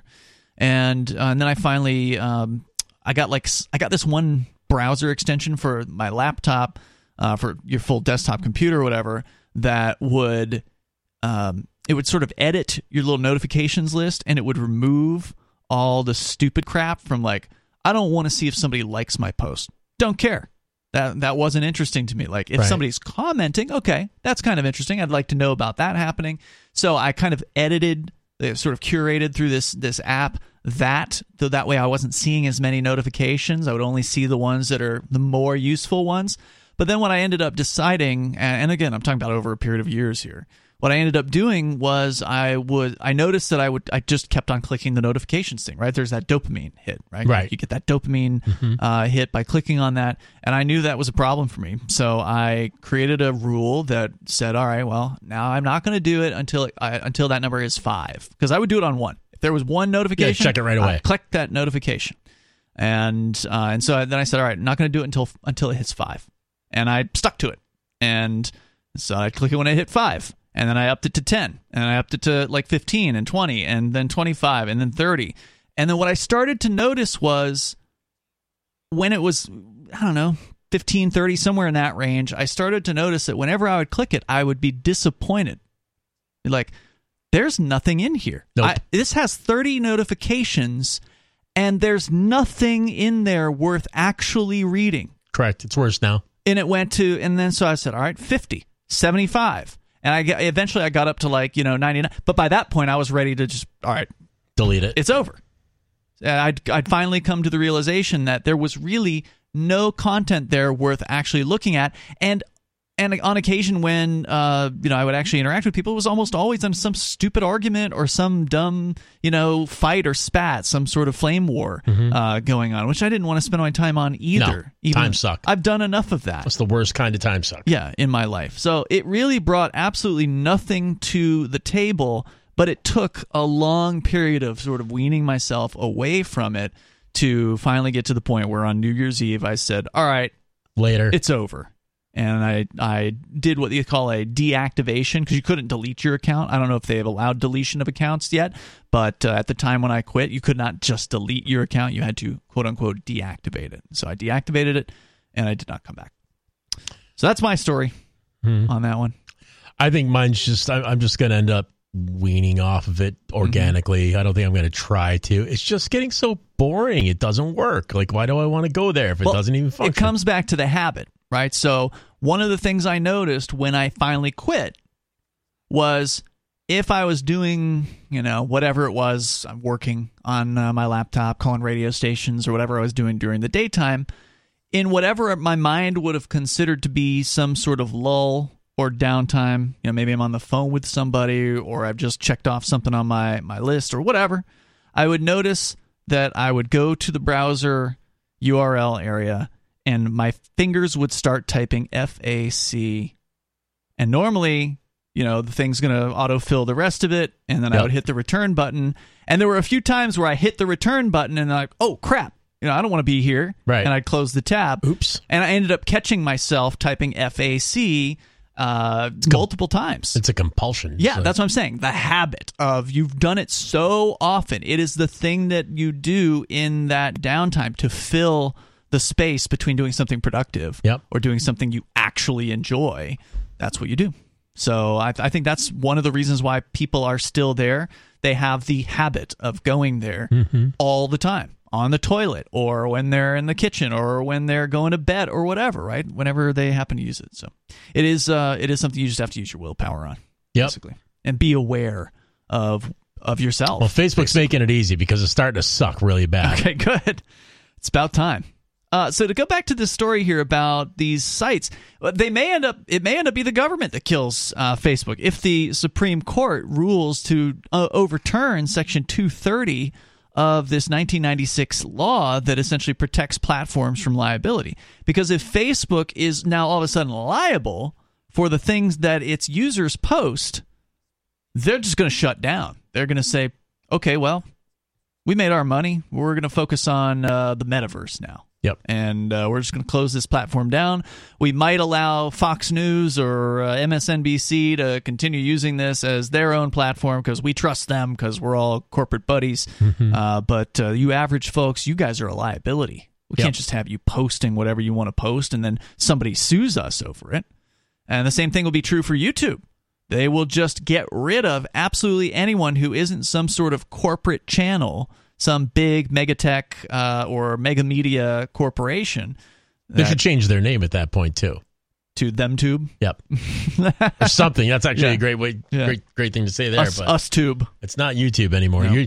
You can't just go on and make your own channel and put up your own content anymore if that content isn't, approved. Well, right. I mean, they've been demonetizing people for years now, and that's been a major complaint. There's a channel, Mr. Guns and Gear. Mr. Guns and Gear is about as white bread, not at all. What's the word I'm looking for? Offensive at all.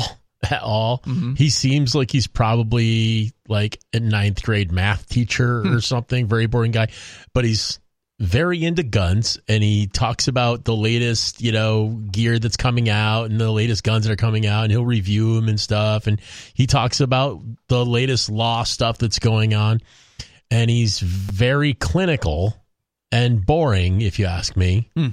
But they didn't just demonetize him; they banned his whole channel. His channel just disappeared for like 3 days, and he posted a video saying, "Hey, sorry I was gone. I don't know where I went, guys." So they brought him back?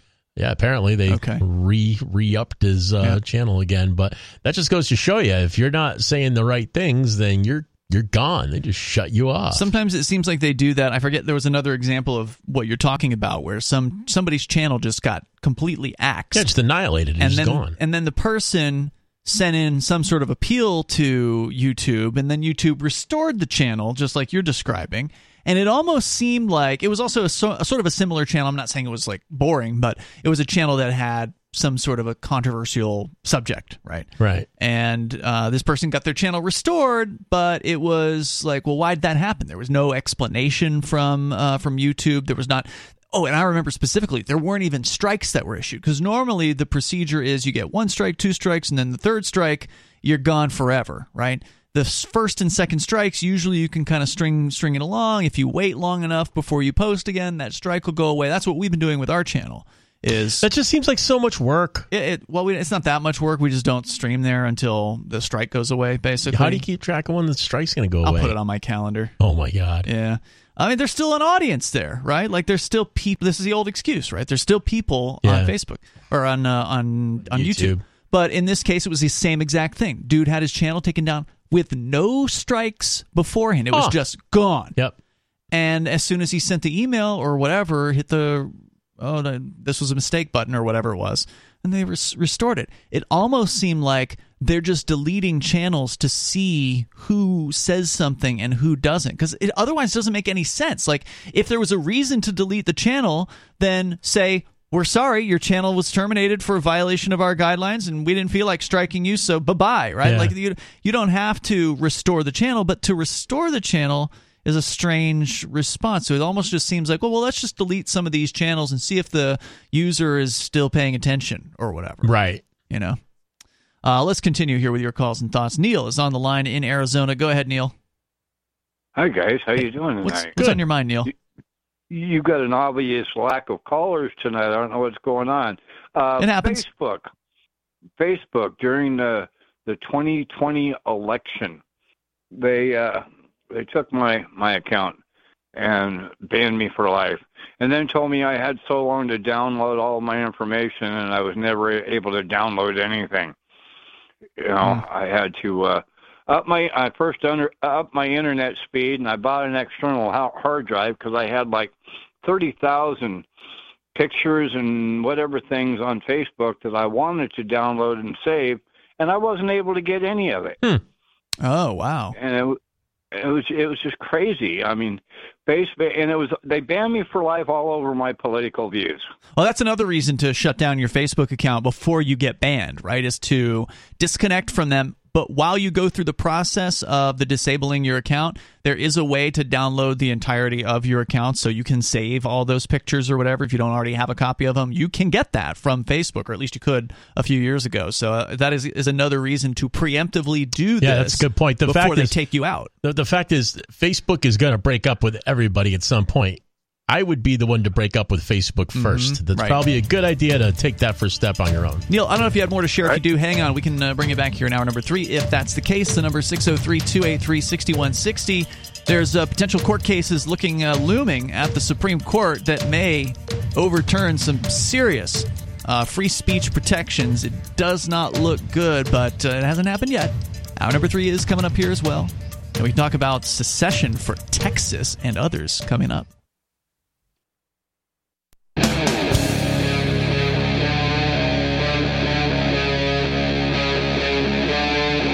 Free Talk Live.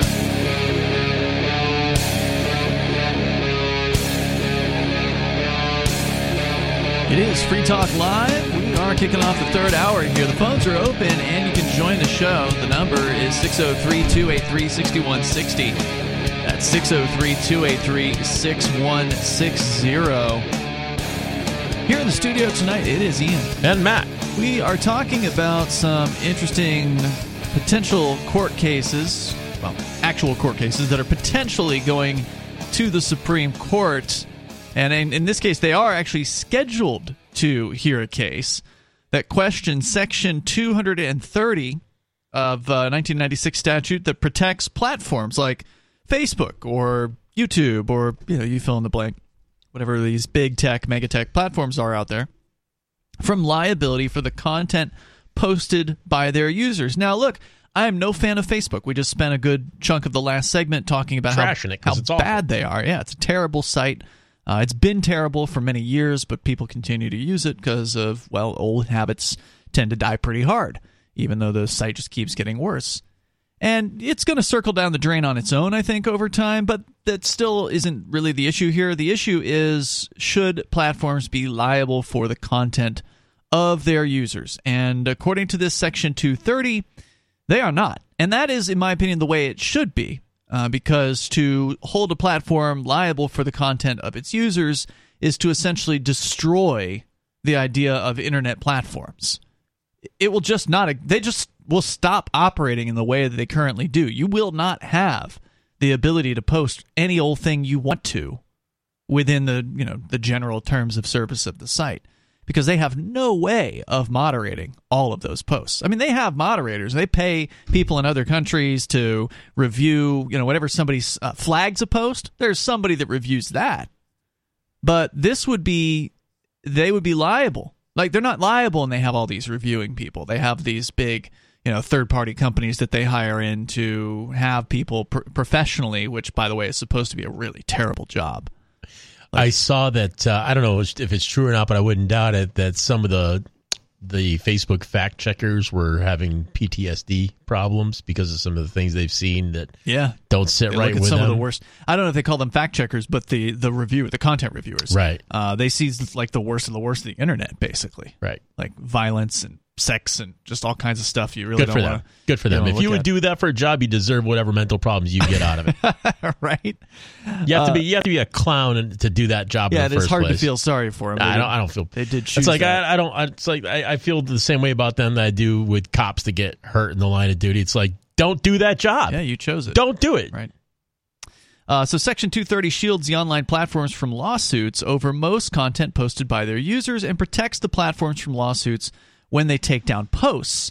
And for years, judges cited, this is, by the way, the New York Times reporting on this, cited the law in dismissing claims against Facebook, Twitter, and YouTube, ensuring the companies did not take on new legal liability with each status update, post, and viral video. Critics said the law was a get-out-of-jail-free card for the tech giants. Anne Franks, a University of Miami law professor, says, if they don't have any liability at the back end for any of the harms that are facilitated, they have basically a mandate to be as reckless as possible, she says. And so this woman wants to crack down. This woman wants to have liability for their assets because she knows what will happen. She knows it will destroy these businesses. Because can YouTube actually exist just using mainstream video? Is that a business model that's going to actually work for them? Is that why people go to YouTube is to watch CNN? You can go to CNN's site and see CNN. So why do you need YouTube for that? No, YouTube, despite all the crackdowns, despite all of the stupid rule changes and all the nonsense and demonetization, is still where people go to see what other people make, to see independent creators being able to create. Which is unfortunate. People should go to Odyssey for that. They should. And hopefully Odyssey will stay in business this year because they're currently under threat by the SEC. We'll update you on that as we learn more. There's a hearing this month on January 30th to that end at federal court, which I intend to attend to report on. But the Supreme Court previously declined to hear several cases challenging this statute, this Section 230. In 2020, the court turned down a lawsuit by the families of individuals killed in terrorist attacks that said that Facebook was responsible for promoting so-called extremist content. In 2019, the court declined to hear the case of a man who said his former boyfriend sent people to harass him using the dating app Grindr. The man sued the app, saying it had a flawed product. So again, the courts refused to hear those cases. But on February 21st, the Supreme Court is planning to hear the case of Gonzalez versus Google, which was brought by the family of an American killed in Paris during an attack by followers of the Islamic State.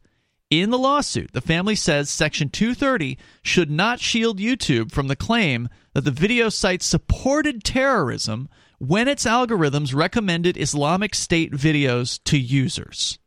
The suit argues that recommendations can count as their own form of content produced by the platform, removing them from the protection of Section 230. A day later, the court plans to consider a second case, Twitter versus Tomneh. It deals with a related question about when platforms are legally responsible for supporting terrorism under federal law. Eric Schapner, University of Washington law professor, who's one of the lawyers representing the plaintiffs in both cases, said in an interview the arguments were narrow enough that they wouldn't change wide swaths of the internet. He says the whole system doesn't break down, he said. But Halima Delane Prado, Google's general counsel, said in an interview that, quote, any negative ruling in this case, narrow or otherwise, is going to fundamentally change how the internet works, since it could result in the removal of recommendation algorithms that are integral to the web. Twitter didn't respond to a request for comment. Tech companies are also closely watching these cases. Both states passed laws, Texas and Florida, both states passed laws prohibiting social networks from taking down certain content after Twitter and Facebook barred Donald Trump following January 6, 21st so-called riot at the U.S. Capitol. Texas's law lets users sue if a large online platform removes their post because of the viewpoint it expresses. The Florida law fines platforms that permanently ban the accounts of a candidate for office in the state. So companies, including groups funded by Facebook and Google and Twitter, sued to block those laws in 2021. The groups argued the companies had a constitutional right to decide what content to host. So that's going to be being heard by the Supreme Court, maybe, as well. I don't know if they've agreed to take those cases on, but I think that they do have the right to decide what content to host. But I think that's aside from the issue of the Section 230, which to me is the more interesting one here, and that is to say that should YouTube be held liable for recommending videos from the Islamic State to a viewer who then ostensibly becomes radicalized and goes and does something violent? Should they? I don't know. I don't think they should. I mean, just on a free speech basis. I think that, you know, the U.S. military is allowed to have a YouTube channel, right? Correct. Why shouldn't the Islamic State be allowed to have a YouTube channel? Okay. Right? Yep. I mean, they're all killers. Right. They all want to use violence to get their way in the world. And to take that away from them, it makes it so you can't see who the bad guys are. Right, and that's one of the important things. It's one of the reasons why it's like with anti-free speech stuff to stifle the words of people who are racists or whatever. I want to know who they are. Yes. And I want to know which people, if any, in my circles start taking on that type of philosophy themselves. I don't want to hang out with them anymore. Exactly. And if the word's not getting out, then I don't want to have any, there's no way for me to tell who the dirtbags really are. Well, and also maybe not even just dirtbags, but the RT, for instance. I mean, the Russian government is certainly I'm no fan of them. I'm also no fan of the Ukrainian government or the U.S. government or any of these governments of the world. But I think that they should have the ability to express themselves if the rest of the governments of the world, if YouTube's going to let U.S. media or Western media on their platform, then they should allow RT. Now, and they banned them earlier in 2022. Apparently, they've restored them at some point because their channel is back. So RT is no longer banned on YouTube, but it was for a time. And in Europe, it's completely banned. You cannot access that content over European internet without going through. That's gross. Going through like VPNs or something like that to jump through certain hoops. And I think that's the same situation. RT, Islamic State, you fill in the blank. All of these people should have the ability to express themselves because they may not be wrong about everything. I mean, I'm not in favor of terrorism, not at all. But I want to know what they have to say. I want to know why. Why are they doing the things that they're doing? What is their reason for it? They have reasons. What are they? You're not going to find out what they are in the mainstream media. You're only going to find out when you listen to what they have to say. And this goes all the way back to 9/11, when Osama bin Laden was explaining why it was that those attacks on the United States happened, but the mainstream media wasn't going to tell you about what he had to say. They weren't going to give him the platform to express himself. And what did he have to say? Well, he was pointing the finger at the U.S. federal government. Yep. And again, I don't think terrorism's the answer. I don't think violence is the solution, but it's good to understand why things happen in the world. And the same thing's true with RT today. They can explain the Russian government's side of things, and the at least US, what they want you to know, right?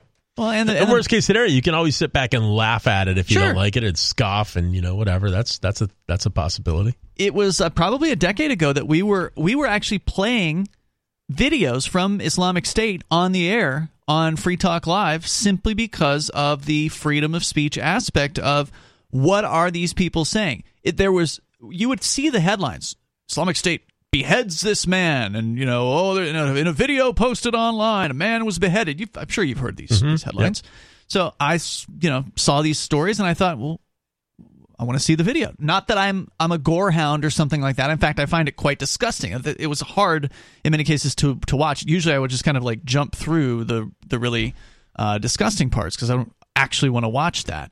But I do want to see and hear for myself what is actually going on out there.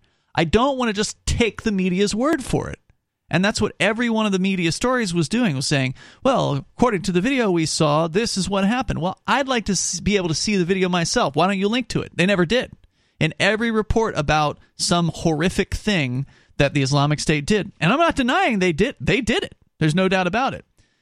But there were always things that they would preface it with. They would have some sort of propaganda prior to that, or they would have John Cantley, who was their captive, that they'd snatched up at one point, an English-speaking guy from Britain who, maybe they had a gun to his head or whatever, but he was basically reading their scripts for them. Yeah, I remember that. Yeah, and by the way, he has not been seen or heard from in many years. Belief is that he was killed at some point, but it's never really surfaced what happened to John Cantley, at least not the last time I looked within the last couple of years. But it was interesting because he was sharing their propaganda, and you did not get to hear their side of the story from the mainstream media. And I just think that all sides should be heard. That's just my my principle here. And so, yeah, but that wouldn't serve the power structure. No, it would not. And so what's the Supreme Court case? What's it going to do in this particular case where they're going to be ruling on whether or not Twitter and or YouTube should be held liable for recommending videos from Islamic State. And the argument there is that, well, because it's the algorithm, that is actually YouTube telling people that they should watch this. That's different. The argument from the plaintiffs here is that's different than the YouTube just simply hosting the video. That's them saying, hey, you should watch this video. And it'll be interesting to see how they decide on this case. If you want to comment, you can join us here. The number is 603-283-6160. So looking at the cases regarding Florida and Texas, which allow people to sue certain social networks from taking down their content. In Florida, a federal judge agreed with the industry groups, ruling that the law impinged on the platform's First Amendment rights, and the U.S. Court of Appeals for the 11th Circuit upheld most of that decision, but the U.S. Court of Appeals for the 5th Circuit upheld Texas's law, rejecting, quote, the idea that corporations have a freewheeling First Amendment right to censor what people say, unquote. So you've got conflicting opinions from two different circuits, right? That's asking for a Supreme Court hearing. That's where it's headed after that.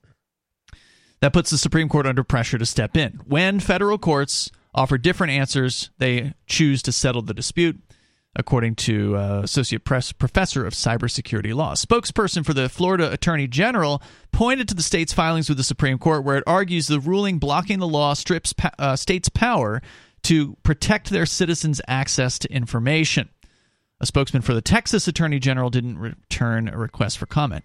If the Supreme Court's justices decide to hear the challenges, they could move to take the cases immediately for the court's term ending in June or for their next term in the summer of 2024, or runs from October 2023 to 2024. So these are some pretty big cases as far as freedom of speech is concerned.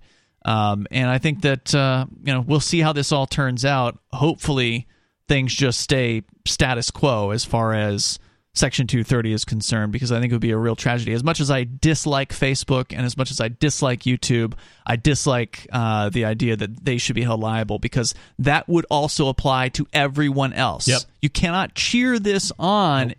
If you hate big tech, you can't just go rah-rah, take down big tech and overturn Section 230, because it would overturn any comment section on any blog, basically, because most blog comments are completely unmoderated. Yep.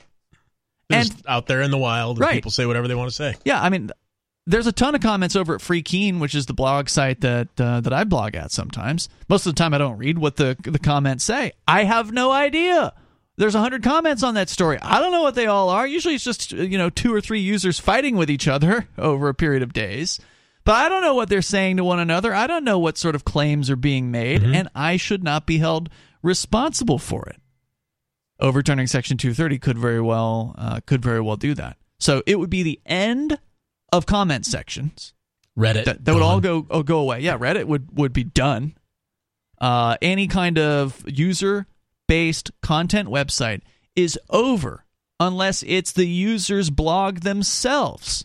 That's all you're going to see. You're going to see every blog's going to turn off comments. Every news website's going to turn off comments. I mean, that's already been happening to some extent on some sites where it's just like, we don't want to deal with this. We don't want to have to moderate the comments, so they just want to control the narrative, and they don't want to have a bunch of people under there disagreeing with whatever they're putting out. Yeah, I mean, that's probably a major reason for it, but at the same time, I don't blame somebody for saying to themselves, I just don't want to deal with the hassles, I don't want to deal with the complaints, for sure. So we'll just turn it off. And that's what's going to happen, is if Section 230 is overturned, and again, they're saying that maybe this case wouldn't completely overturn Section 230, even if the Supreme Court were to rule in the favor of the plaintiffs in this case and say, oh, well, YouTube, you violated the law by promoting Islamic State content, because then Google's essentially saying, well, now we can't make recommendations of videos, because how could we possibly have an algorithm making recommendations for videos when the algorithm might pick something that's illegal or pick something that is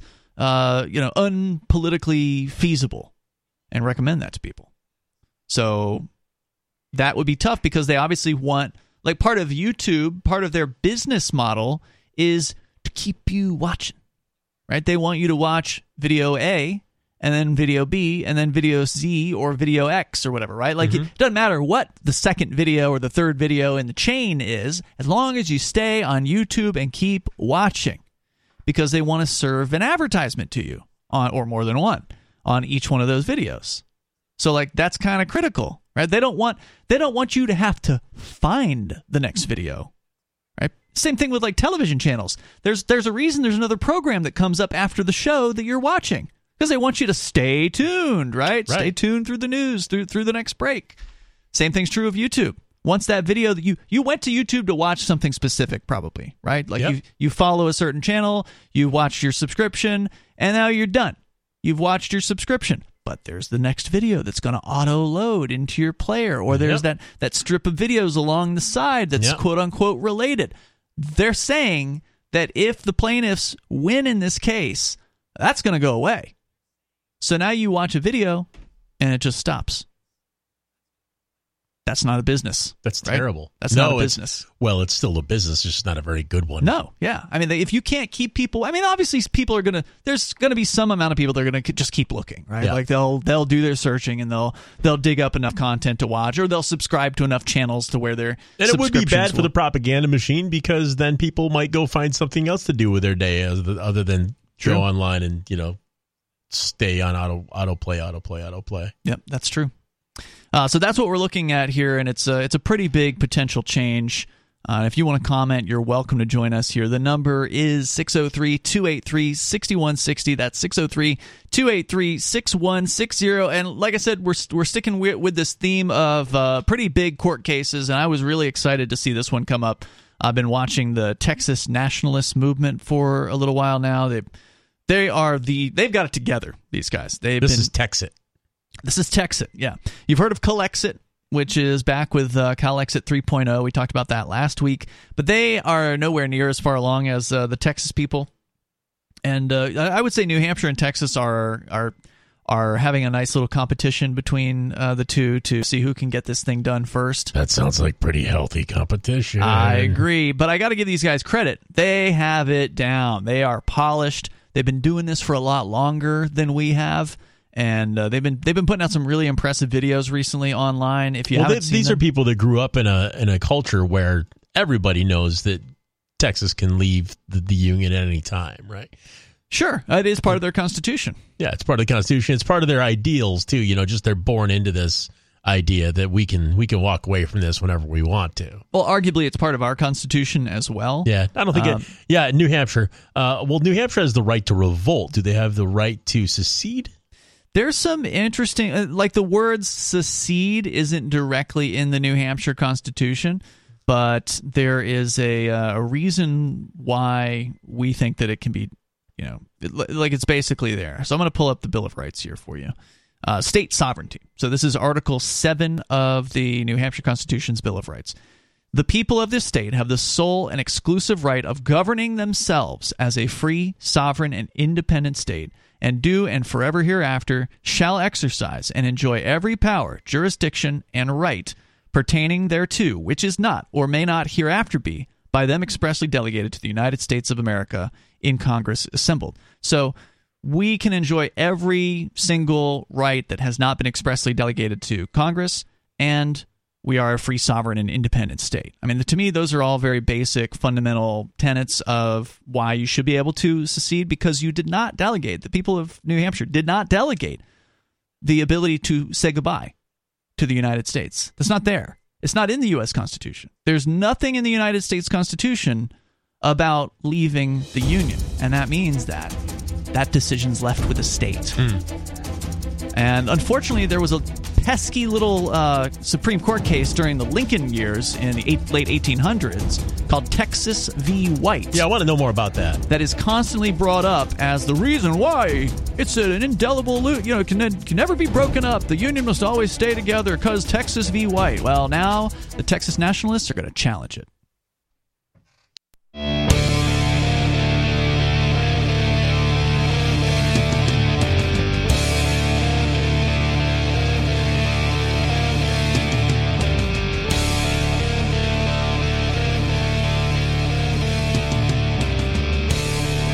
It is Free Talk Live. You can join the show and bring up whatever you want here. The number is 603-283-6160. Here tonight, it's Ian and Matt.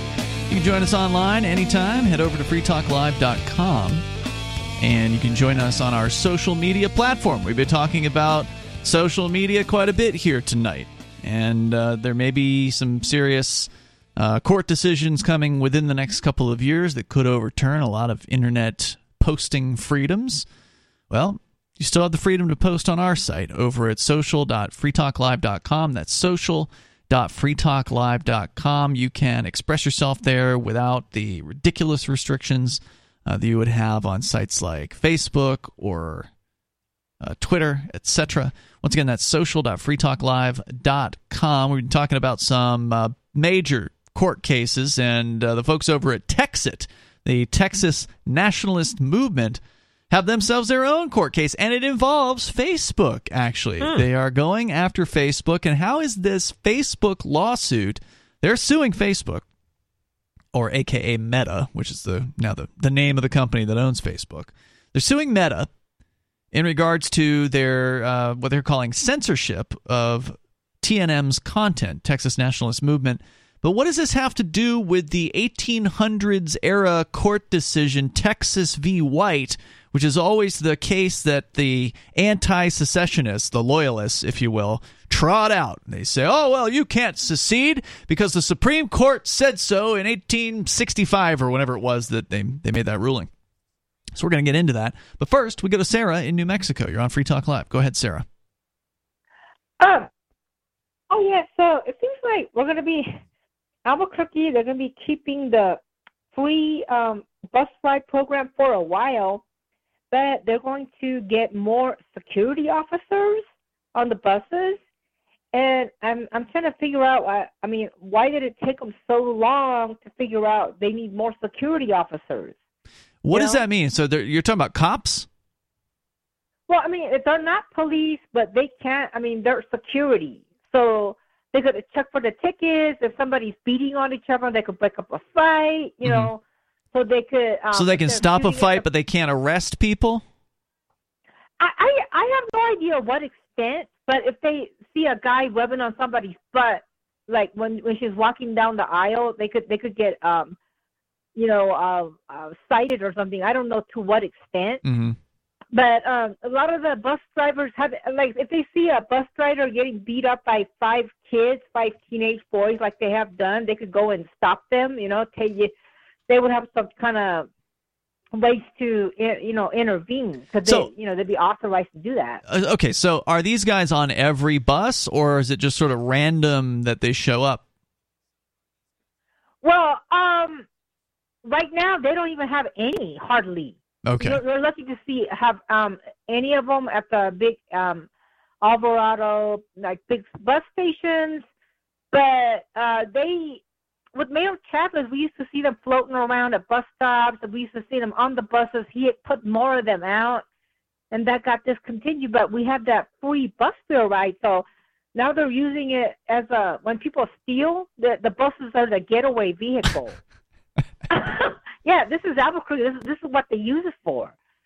So the part of it is to have more security, and they want to do some kind of an ID program to have to know who is riding.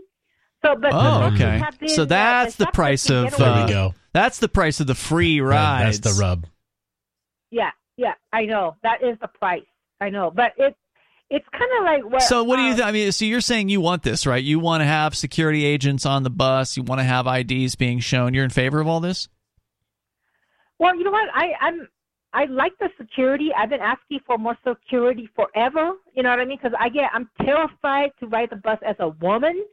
I've been. What has happened to you? I've had guys.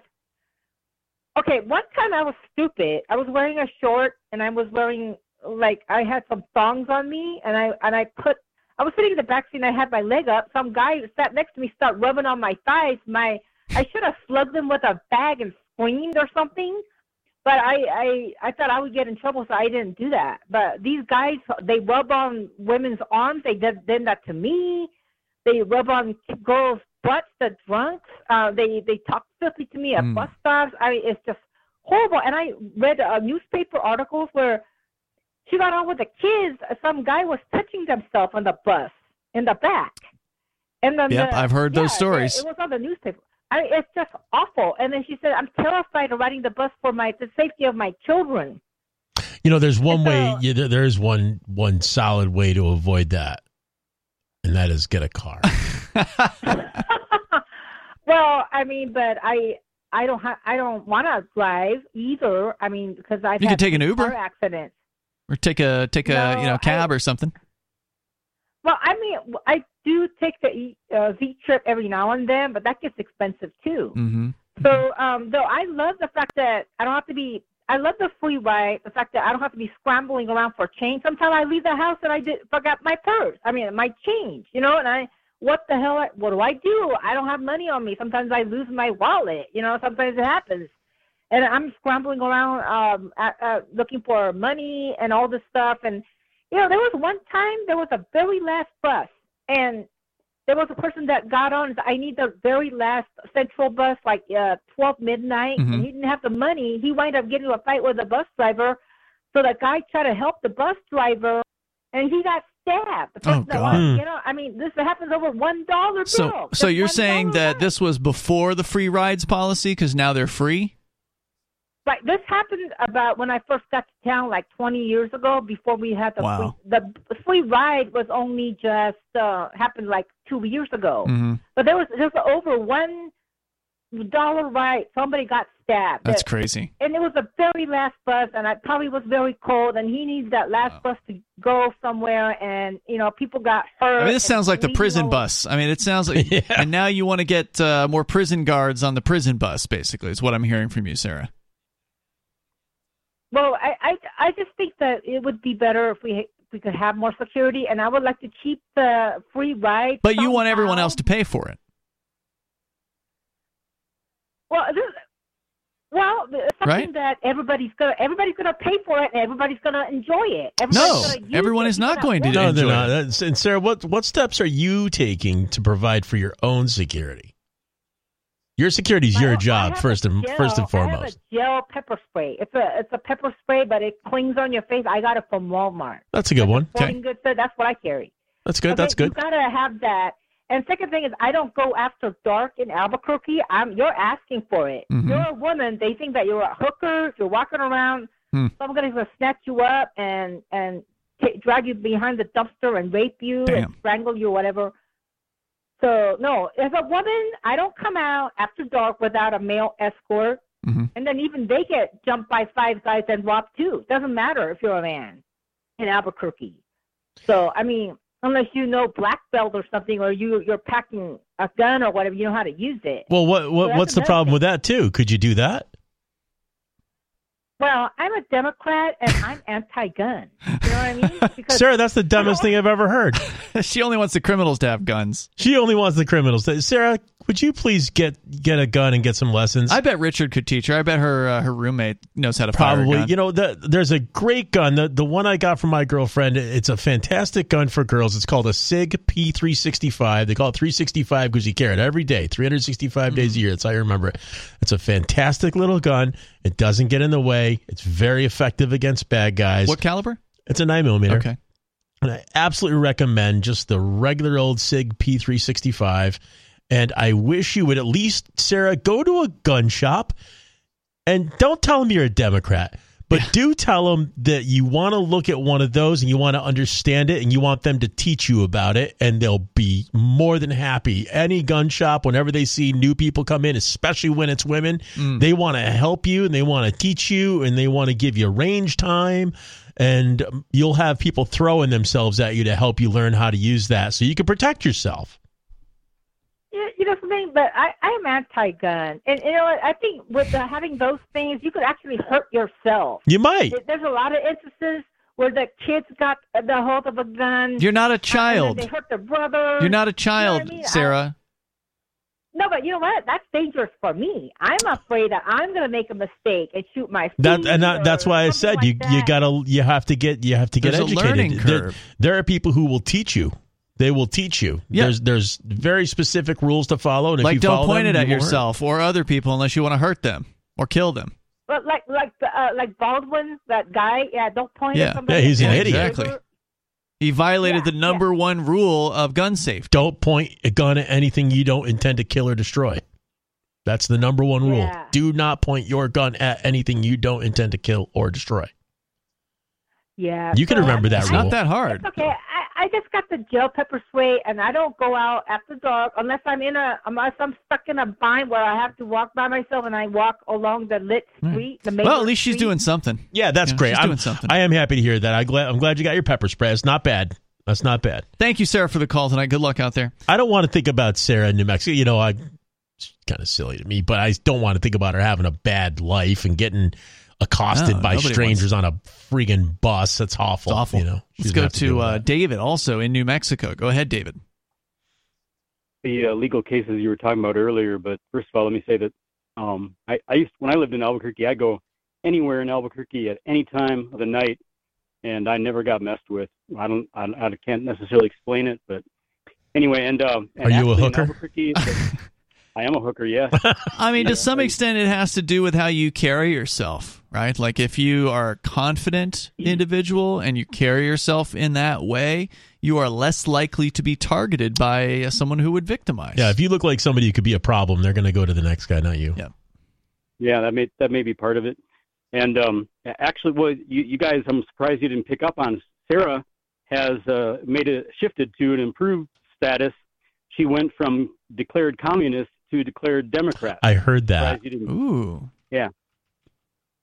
And actually, in this city, because I know them, the mom and pop gun stores, and actually all of the gun stores probably, but the mom and pop, which do the majority of the business, well, Cabela's does quite a bit.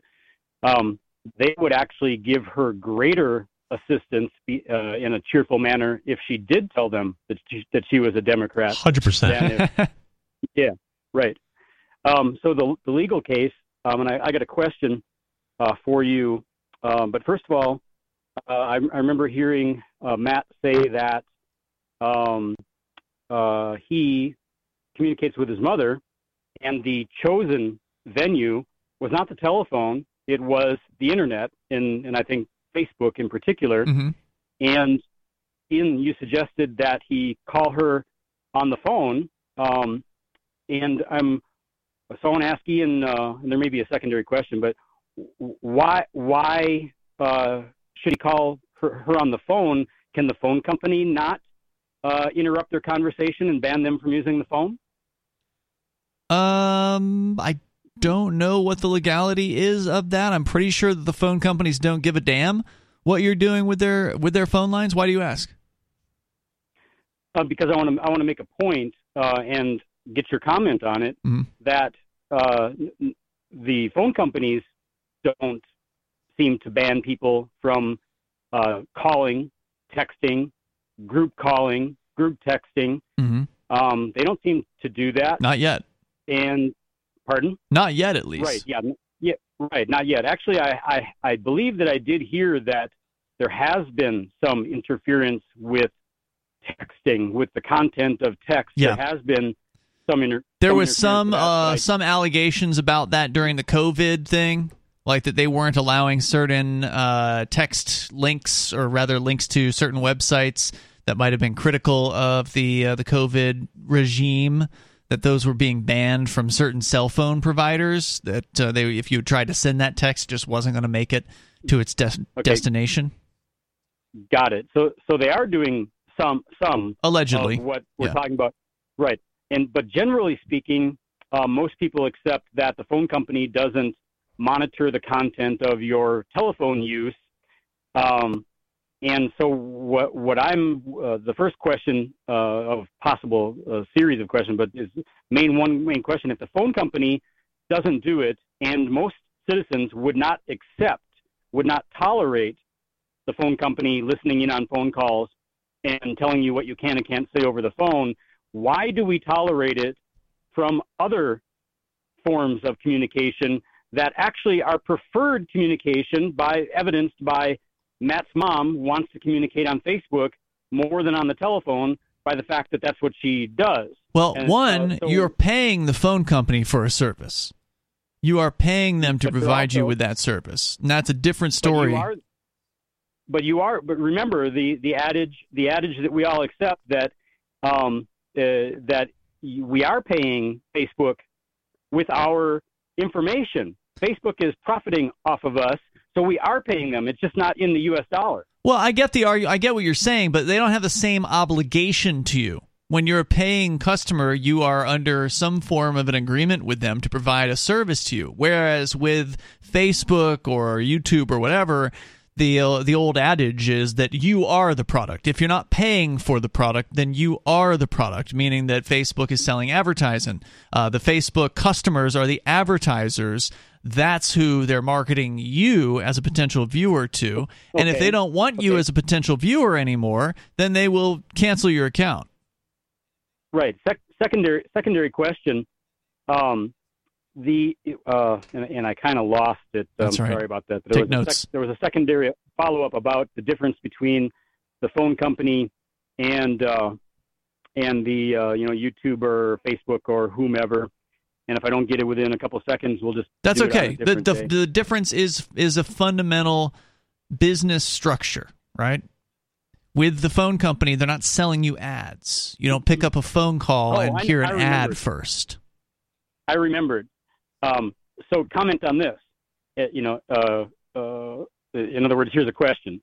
I'm firmly convinced. I firmly believe that our telephone companies, our U.S. Mail, our FedEx, our UPS, our grocery stores, they're what I call common carriers. And the retail stores too, they can't refuse service for any damn thing that they feel like. They can only refuse service for lawful reasons, and so if you're doing business, and I know that the libertarian viewpoint is that anybody should be able to refuse whatever they want, but I don't want to talk about the libertarian viewpoint right now. I want to talk about the laws here in the land, the current laws, right or wrong. And so, generally speaking, common carriers, airlines, trains, buses, telephone companies, grocery stores, et cetera, if they want to refuse your service, they have to have a lawful reason. I firmly believe that, legally speaking, Facebook, Twitter, et cetera, are common carriers, as evidenced by the fact that Matt's mom chooses Facebook over the telephone company for communications with her son.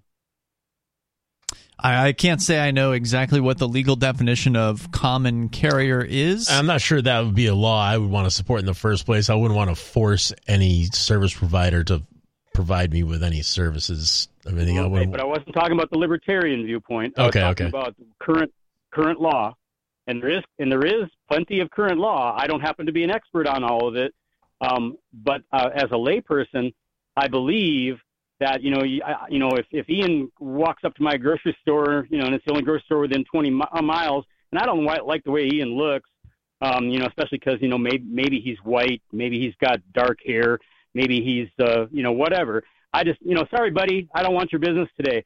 I don't think that's legal, because you need to be able to access goods and services in order to have a normal life. And okay, so I looked it up, David, and the thing you're missing, at least according to Cornell Law School, law.cornell.edu, is according to their definition of common carrier, it is a person or a commercial enterprise that transports passengers or goods for a fee and establishes that their service is open to the general public. So common examples would include a ship owner, railroad, airline, taxi service, etc. And in this case, for our discussion, a telephone company would be that. On the other hand, a person or commercial enterprise that only agrees in particular circumstances to transport passengers or goods would be a private carrier. So the difference being a private carrier from a common carrier is that the private carrier does not establish that their service is open to the general public. So even though Facebook appears to be open to the public, it still has a set of terms of service, and further, they do not charge you for that service, so therefore they would not meet the definition of common carrier. Well, that's kind of like how Bitcoin is not money. What do you mean? I'm not making a jab at you. I'm making a jab at the law that was used against you in your case is similar to what I see going on here. Because part of your allegation, and correct me where I get things wrong, is that you were not operating a money transmittal, whatever, because Bitcoin is not money, which I agree with you. Bitcoin is a commodity, no different than peanut butter or whatever other commodity. That's one point, right?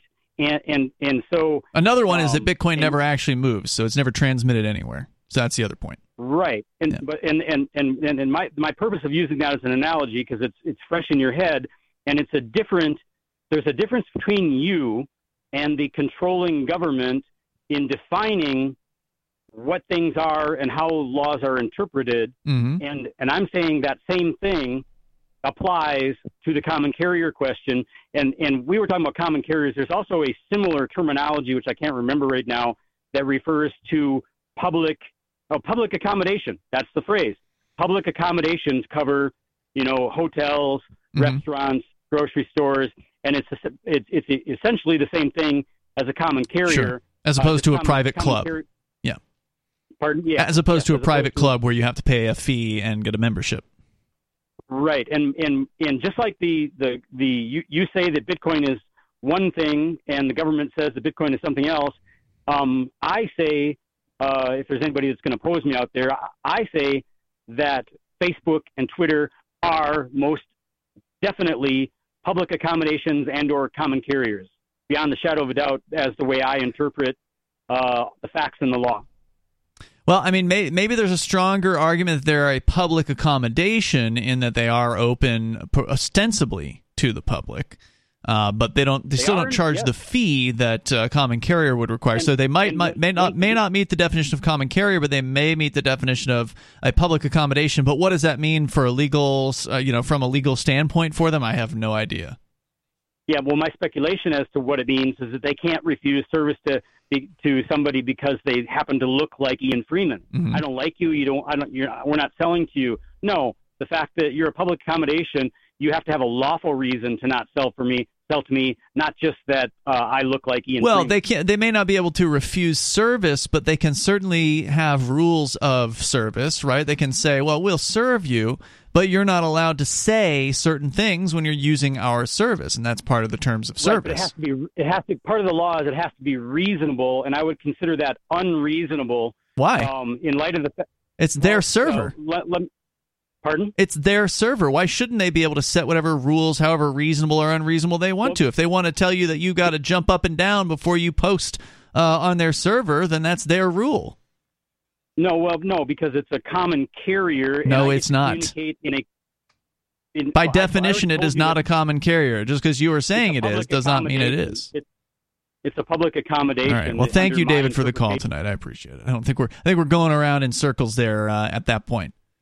That just because it's a public accommodation doesn't mean that there aren't rules. Like, you go into a hotel, yeah, it's a public accommodation. Purportedly, if you lay down, and as long as they haven't banned you for destroying their rooms and they got you on a list of people that they don't want to do business with, then yeah, you got enough money, you put down enough cash or you got a credit card, they're going to let you into the room. But that doesn't mean you get to tear the bedspread apart and set the room on fire, right? So there's certain rules that apply to that public accommodation.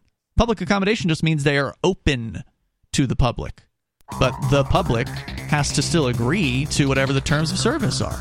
The terms of service are you don't destroy our property, and we'll let you stay the night. Otherwise, they call the police. We're out of time for tonight. You can join us between now and tomorrow night online anytime you want. Keep the conversation going. We've got our own social media server over at social.freetalklive.com. We also have our own chat server at chat.freetalklive.com. We'll see you tomorrow night.